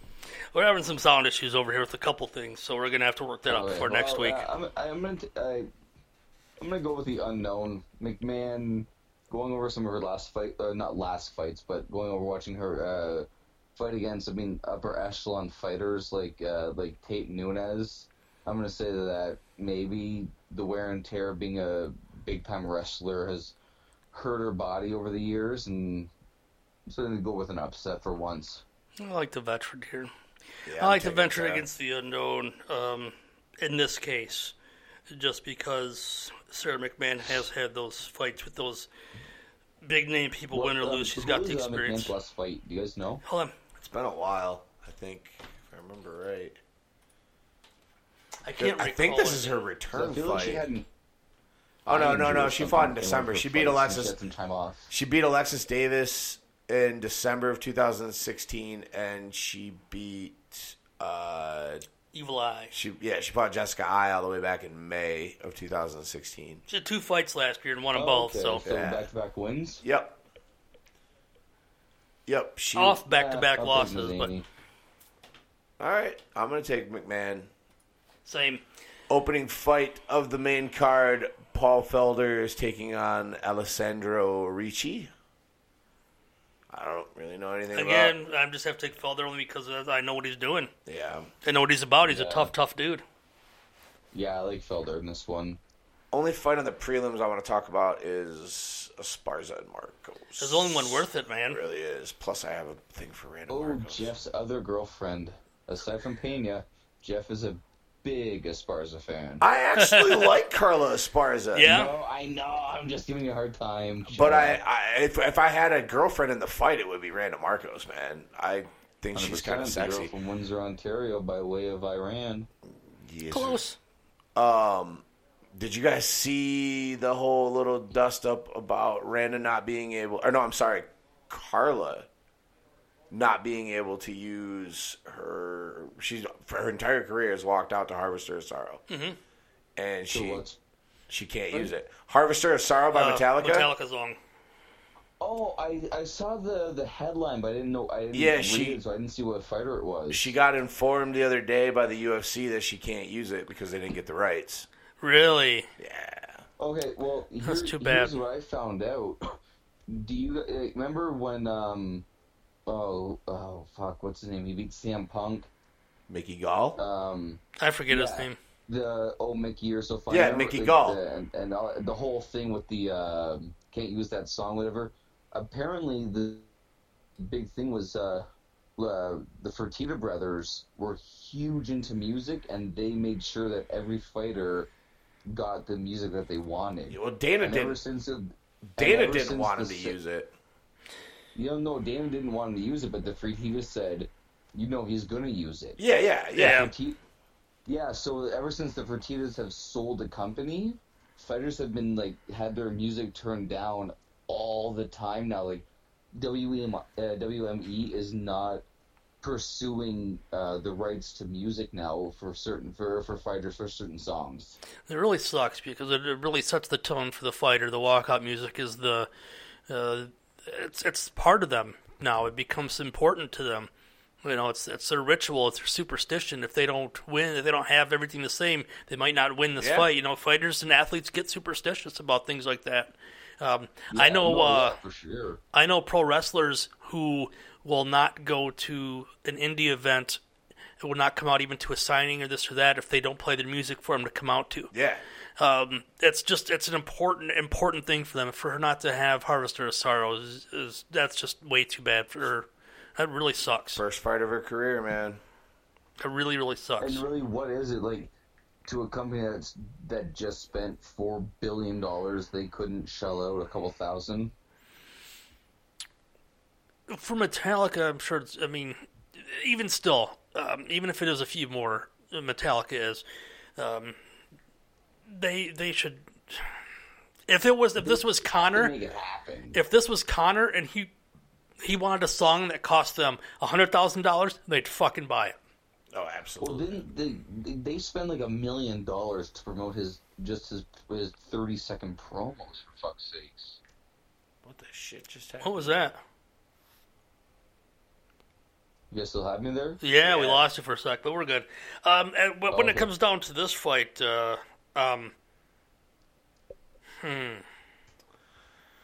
This is Carla's first fight in quite a while. She hasn't. Was this her first fight since not the loss to Ginger Czech? She had one more, didn't she? She beat Juliana Lima last April. Okay. So it's almost been a year since she's fought. Marcos. So two fights in 2 years? Yeah. Basically? Marcos is coming off of. I think she's coming off of a loss. Can you click on random for me, Dave?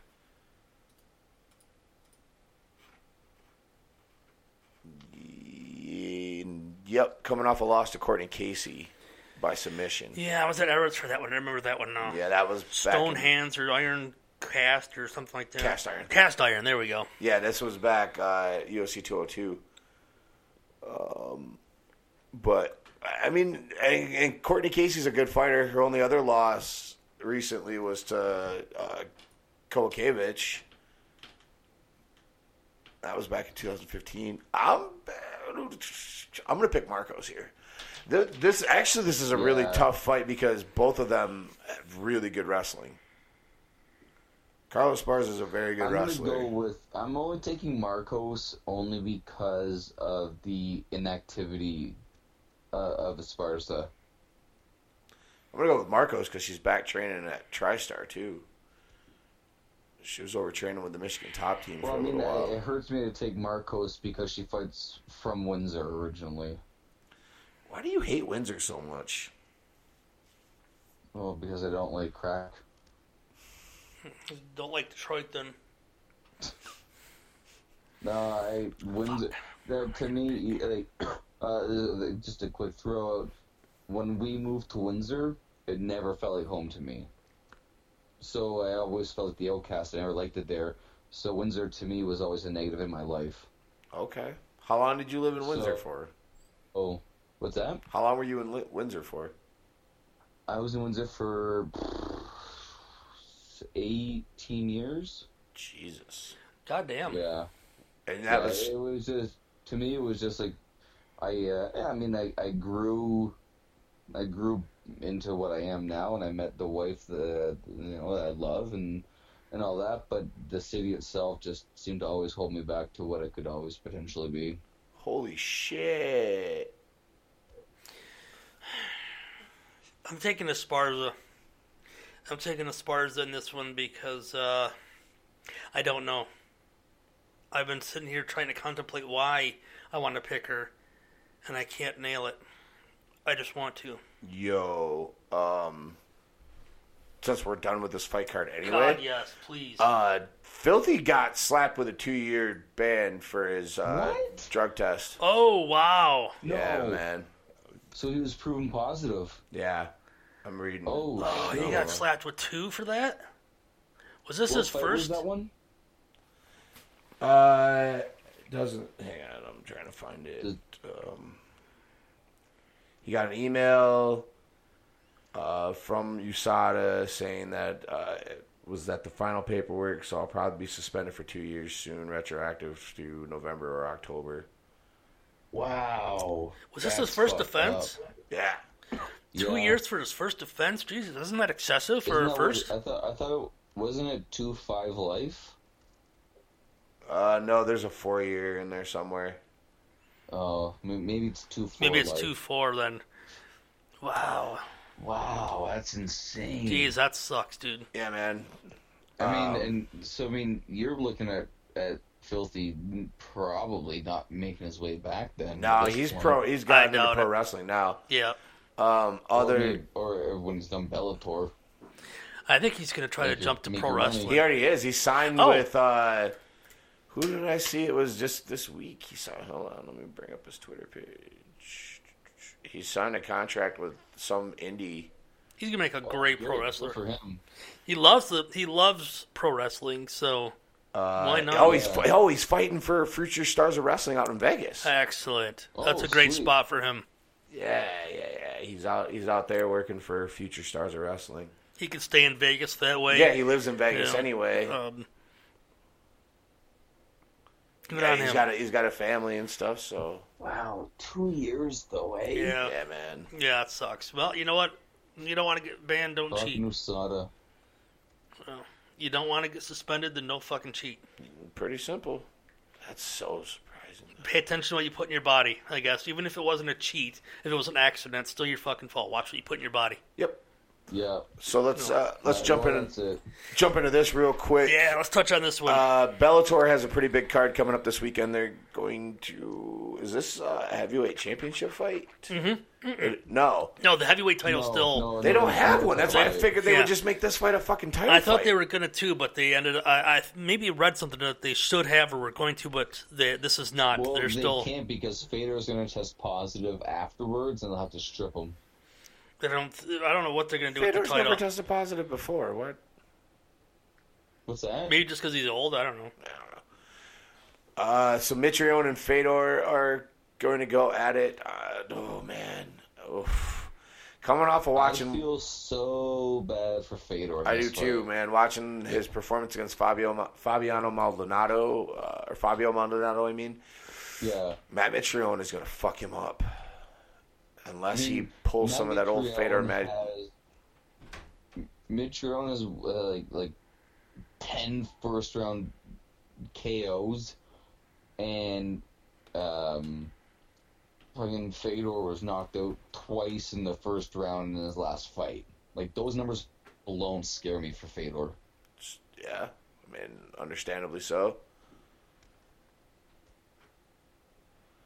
I'm picking Mitrione. I think his power and youth is just too much for Fedor at this point in his career. Dave? Until he's done, I will not pick against Fedor. It's hard for me to pick against Fedor because I love Fedor. Yeah, I can't. This is a step up in competition compared to what he's been fighting recently. Agreed, and he's given up 30 pounds, and he's given up reach, 10 years, and he's given up a lot less wear on the chin. But Until the man is done, I cannot pick against Fedor. Okay. I can't. So me and Ryan are going with Mitrione. Yeah. I was about to say, well, Dave, here's the news. He's done. He might be. If this is his last one, then this is the last time I'll be wrong. We don't really need to talk with him about any of the other fights, but let's at least touch on them a little bit, just comb through the rest of the card. Sorry? I was talking to Dave. I was going to say, do you guys think that he could make it into UFC if he loses here and Bellator says no go? You think UFC just throws something stupid together, Fedor versus whoever, or do you think that ship is so far gone? I think that ship has sailed. If they had Brock, maybe because that fight could sell a shit ton of pay-per-view. Huge you don't pay-per-view. think like John Jones versus Fedor? No, not anymore. You don't think I could say? I don't know. I feel like WME, like we've talked about in the past, like how they're so pay-per-view hungry. Still, if he loses like you guys think he is, his stock isn't going to be worth anything because he lost to a dude that just left the UFC. Right, that they cast out. Yeah, very fair, very fair. It was a little different when he got beat by Hendo and Fabricio and stuff like that, because those guys, even Hendo at that time was still fucking a wrecking machine. Bigfoot too. Yeah, well, Bigfoot was on the juice. It was a massive Bigfoot, man. All of his losses were to guys on the juice. Pretty much, yeah. Fabricio, not so much. Well, he was Brazilian. Did Fabricio? No, I don't think he ever got popped. No, I don't think he ever got popped. I don't doubt Brazilians anymore. Oh, for sure. Yeah. So yeah, we don't even need to really go deep in it, but we'll just talk about him. But Josh Koscheck's finally making his debut for Bellator, taking on Mauricio Alonso.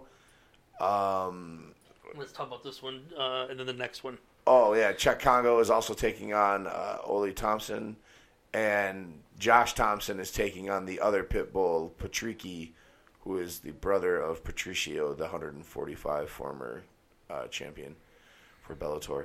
It's really not a bad card at all. There's also it's a great looking card. It was a decent bantamweight fight if I remember right. Oh yeah, Brooke Mayo and flyweight. Yeah, Brooke Mayo and Vito Artiga. Oh, that's not till later. Yeah, Bellator's got their featherweight championship fight coming up soon too. Okay.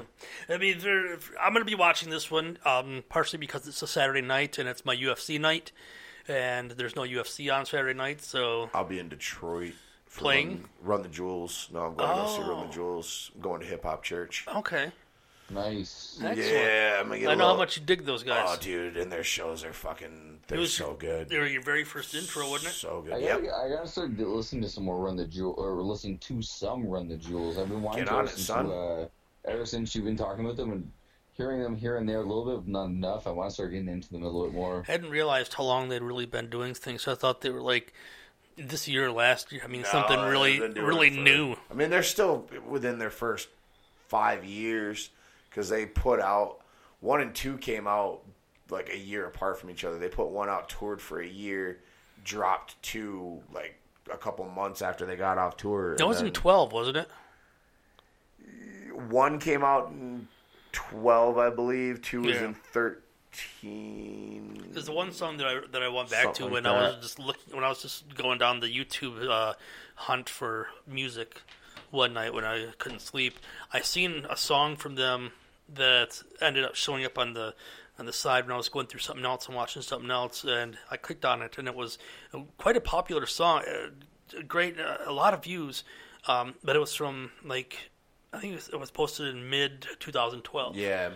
That was a good song. I don't remember what it was, but I don't listen to a lot of them either. Yeah, they came out. Their Run the Jewels 1 came out at the beginning of the summer.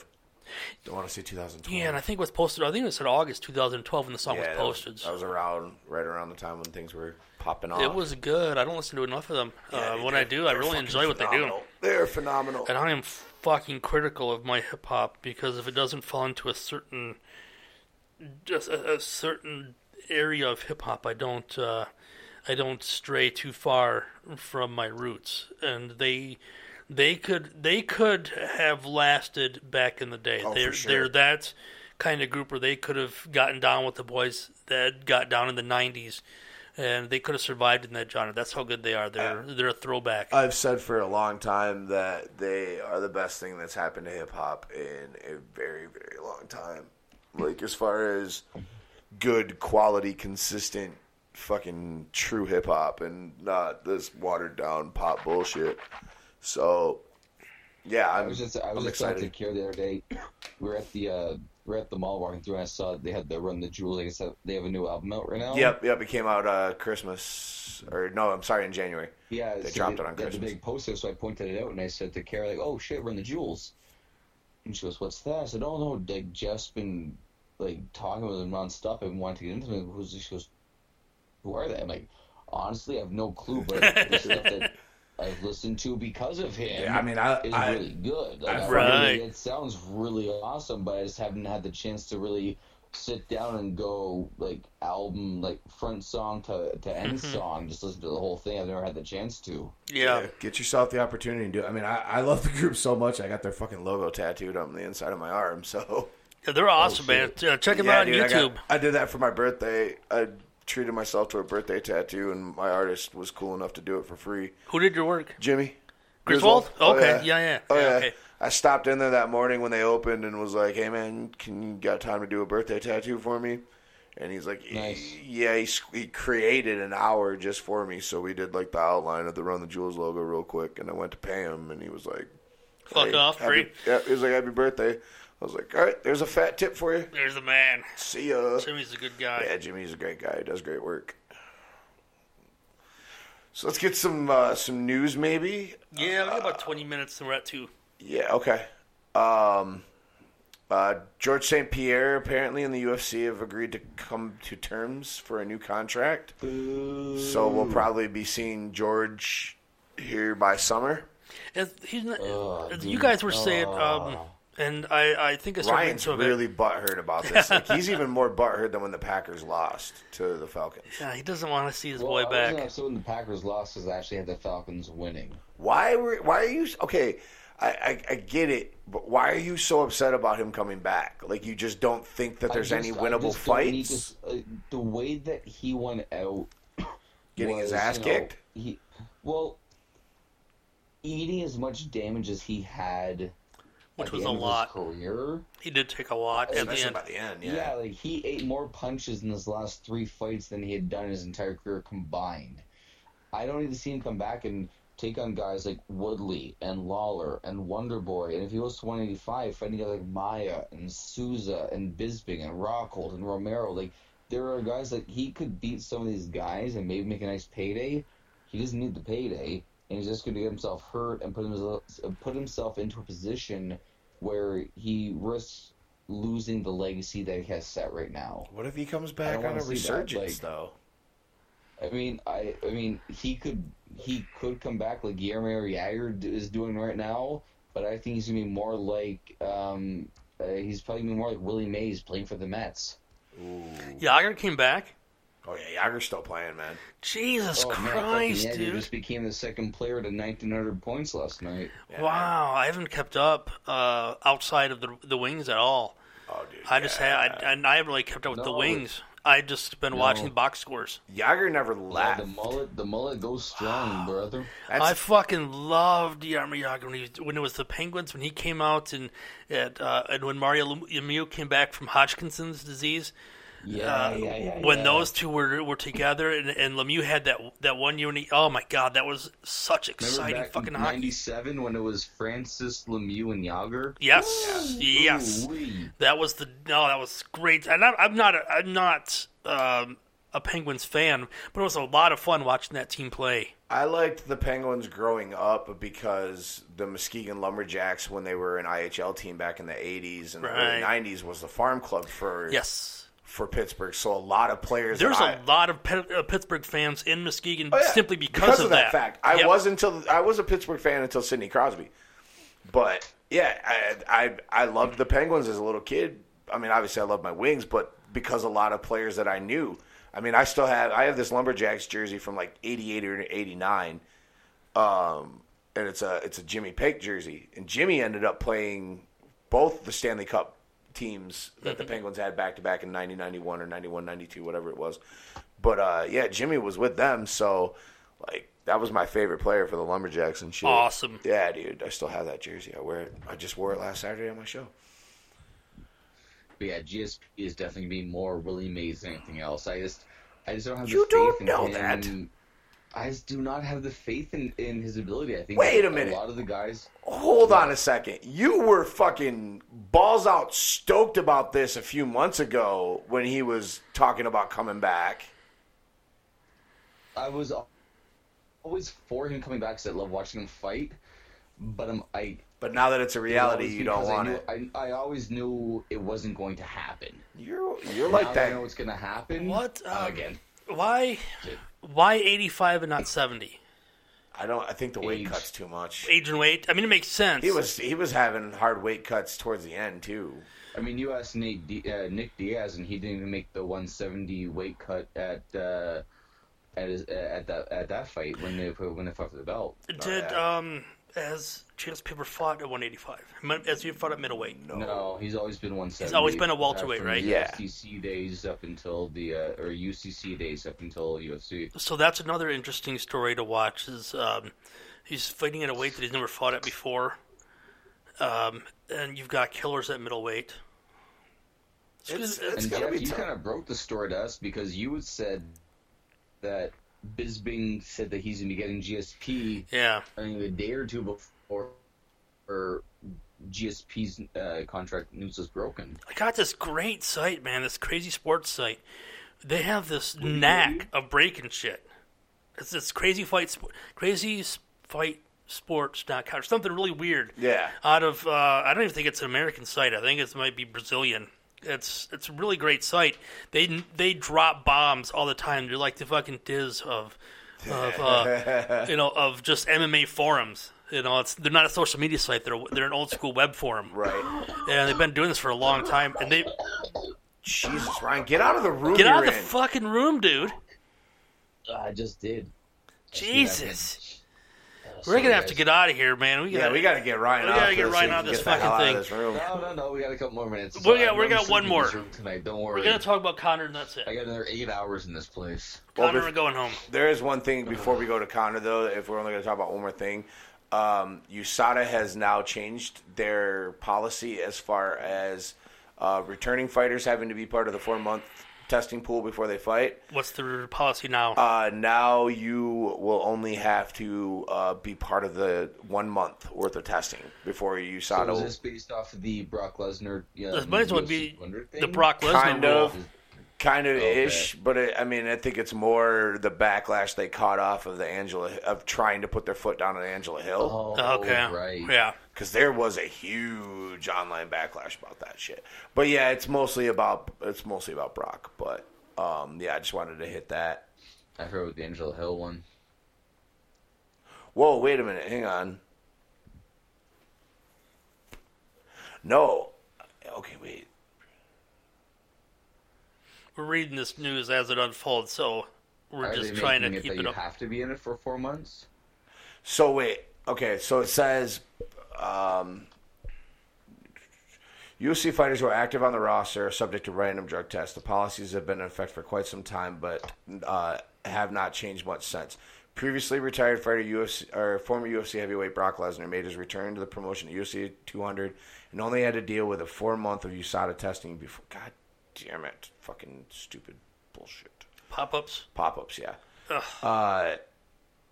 Before stepping into the octagon. Now, according to the new rule change obtained by MMA Fighting, it appears that the testing process for a fighter making his return to action has been increased to 6 months.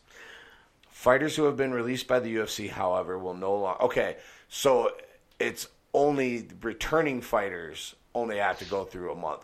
But everything else is 6 months now. 6 instead of 4. Yes. So You I have to be on- misread that the first time through, but... Okay, so now new fighters have to be in the testing pool for 6 months. Yes. Or fighters coming back, because Brock wasn't released, but he just retired. Right. So now he would have to be in for 6 months, whereas like the Angela Hill thing, no longer do you She have was to a wait release. because she was released and trying to come in on short notice. Now she doesn't have to wait 4 months. She only has to be in a month. They kind of got dicked by Brock fucking pissing So hot. that's the Brock rule. That's now the Brock 6 rule. Months. Yeah, they can all thank Brock for that one. Yep. It was Brock the only one that ended up having to do that, don't have to test kind of thing. Was he the only guy with that? Yeah. I think it was if he wasn't the first, he was the first major. As far as I know, he was the first one. Yeah, I think he was. Because remember, USADA was still fairly new at this point when Brock did that. Yeah. I mean, I know it was just a few months ago, but it was still fairly new, and I don't think anyone had the opportunity or even had the chance to come back like he did in that situation. Yeah. So. Oh, and okay, yeah. Valerie Letourneau has officially retired. Letourneau has officially retired. Mm-hmm. Has she really? Yeah. Oh wow! According to Enton. Man, that weight, the UFC's women classes are they're getting a lot of nice girls in, but they're losing some pretty solid names. Letourneau is a quality fighter. And Letourneau, yeah, no doubt. I mean, it is her third consecutive loss. Even still, man. She had her third consecutive loss, but yep, she has retired. When was that announced? Today. Okay. I was going to say that one slipped past me. I was on Cyborg's Twitter page. Actually, that's where I got the Lawler story and this USADA story was all from Cyborg's Twitter page. Cyborg's Twitter and their Facebook, both, they put out some really good news. Well, while we were talking about the Durandame home thing, because she, during the conference call today, she was tweeting some fucking shit, talking shit to Jermaine Durandame. About her fucking ducking? Yeah, I seen and that. talking shit to Megan Anderson about being a bullshit Invicta champion, because technically she's still the Invicta champion, even though Megan Anderson now has it because it's vacated. Yeah. But, yeah. So now we can talk about Conor and Floyd. Okay. What's happening with Conor and Floyd? Well, as we saw reports coming out that ever announced? we're getting closer to the agreement. Conor is going to be in Vegas to deal with the Nevada State Athletic Commission, possibly lowering his fine. He was also going to be having a meeting with Floyd's TMT promotion, and then he's got to meet with the UFC. So there's also another hurdle that is a small hurdle and will probably not even come to fruition, but in order to get a boxing license in Nevada, you have to have X amount of amateur boxing fights before you're allowed to get licensed as a pro fight. Sign a check. Now, So, does Conor have any boxing amateur in Ireland? Do we know? Zero. When I read the article, it said that Conor had 0 amateur boxing fights. No, he was kickboxing. Oh, okay. Okay. Oh, okay. So there's ways around this. This could be not a pro boxing fight, but an exhibition, where it's not. It might be contested under boxing rules, but it's not for like a boxing rank or anything like that. They could do that, or they can. Vegas can just say we'll just grant you a temporary license for one fight only. Right. There's a lot of hurdles that people don't realize that these guys have to jump in. They can't just say, okay, we're going to fight and go in and fight. Right. Lots of stuff has to get panned out. So when promotional teams and people from the camps say that they're close to a fight, that means all these hurdles have been jumped over. And now when they say they're close to signing, what they're talking about is money. At this point, the only thing that they're talking about to get the fight signed is money. Period. Everything else has been handled already. So, who's going to get what? Who's going to promote it? Because the UFC doesn't have to. They don't have to have the UFC involved at all in this. No, they don't need their. It's another thing that a lot of people don't realize is that what's the fucking deal called? The Ali Act. Thank you. But we don't know. We don't know for sure. The Ali Act absolutely applies to boxers. The problem is that Conor, even though he is an MMA fighter, is contractually obligated. I thought the Ali Act was combat sports in general. I don't think it has been through combat sports. I think it only applies to boxing. I think it was made for boxing. They're trying to. I think the fighters want Conor it. Kept on. Sorry. Fighters want it to be broadened for MMA. Because I've heard Conor kept on repeatedly saying Ali Act, so that's why I thought that it was. That's why I mentioned to you guys about it. I'm sure in his head he thinks he's protected by the Ali Act, but I don't know how well that, because what all that does is it just basically means that you're not contractually obligated. You can fight for multiple promotions in boxing.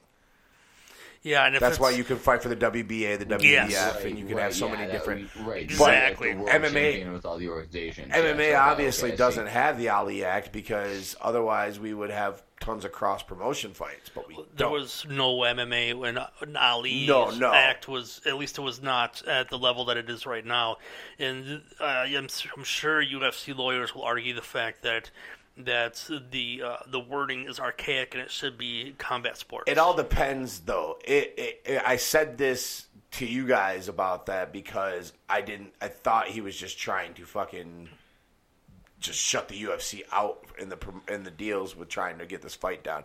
If he's including the UFC and they're going to get their slice of the pie, they're not going to throw an injunction in this. But if he pisses in the wind on them and just says "fuck you," then this thing will be slapped in court quicker than fucking. The fight will be announced. The fight will get announced Wednesday, and by Thursday there'll be an injunction filed. There'll be definitely be a restraining order against him even fighting anywhere in Vegas or around Vegas or for any promoting boxing promotion or anything that isn't the UFC. Yeah, and then he'll get pissed at the UFC, and then he'll retire again. He'll be broke in a fucking year. That's what I said, Ryan. A year. Well, no, I was gonna say the funny thing is, I didn't talk to you guys much in the last couple of days because of everything that was happening over here. Right. But when we were talking about the news breaking that Conor and ESPN have all confirmed it, I never really actually realized that there was no talk from the Mayweather camp. You only heard it from Mayweather, from McGregor's camp, and from the ESPN, Sports Illustrated, yada yada yada, and Mayweather said, "Well, I'm happily retired. I don't know what they're talking about." So it could very well be that Conor's just going to Vegas, trying to promote himself even more, and deal with the Nevada State fine. And maybe Nevada's realizing that there's a lot of issues with, Jesus Christ, look what Connors did in New York. He made all this money. We need to get him back here. We can't have the fine. And he's there to negotiate that, and Connor's going to promote himself to such a high degree where there's going to be more people watching his name that the fight's never going to happen, but he's going to get new eyes on him for his next UFC fight. Maybe. No, it's a good possibility. Yeah. I mean, we can't. I'm not going to speculate anymore on this fight because I have over and over again said it would never happen, and it never happened, and now it's looking more and more like it's going to happen. So, we're going to end it with one question. Do you want to see this? Yeah. Ryan, do you want to see this? Begrudgingly, yes. Oh, if this happens, we're fucking doing a fight night. Yeah. Are you fucking kidding me? 100%. I'm not excited for this like I think some people are, but I can't miss this. Right, I'm not excited about it, but this is must-see. For sure. Cocksuckers, if this fight happens, we're gonna get the fucking sugar cubes going. We're going deep. We're going roof. We're gonna get the Metallica playing, brothers. We're going deep in the murky fucking you woods. You went like combo of fucking Joey Diaz and Hulk Hogan right there. What you gonna do? I had to go brother at the end of the motherfucker. No, brother. Oh man. All right, let's wrap this motherfucker up. Dave, you wanna cerebral? You wanna kick that mule for me? We're getting there.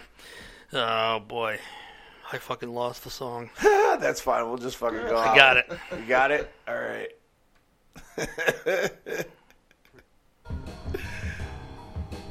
All right, boys. Let's get these final thoughts and get the hell out of here. Yeah. Ryan, you want to start us off since you've been leading the dance all night? Yeah, honestly, I just wanted to give a heartfelt thank you to both you, Jeff, and you, Dave. In the last couple weeks, my back was really messed up. The spasms were killing me, and then last week with everything that was happening with me after I fell and I fucked up my face, and now I'm doing some mold. I got a kid on the way. And I just want to give a real sincere, heartfelt thank you to the both of you guys. You guys have been there for me, listening to all my rants and raves of my life and the crap. And you guys have been really positive towards me. And you guys have really helped me get through this particularly stupid, tough time that I've been going through. For whatever reason, I'm going through it right now. I'm going through it, and I thank you guys both for being there for me. Of course, brother. We got you. Every day. All day, my man. All day. Dave, final thoughts? Coming off one of the worst fight cards I've ever seen, I'm not looking forward to this weekend either. It's just been a lull for action UFC for me, and I'm hoping that Bellator turns that around and we have a good Bellator card this weekend.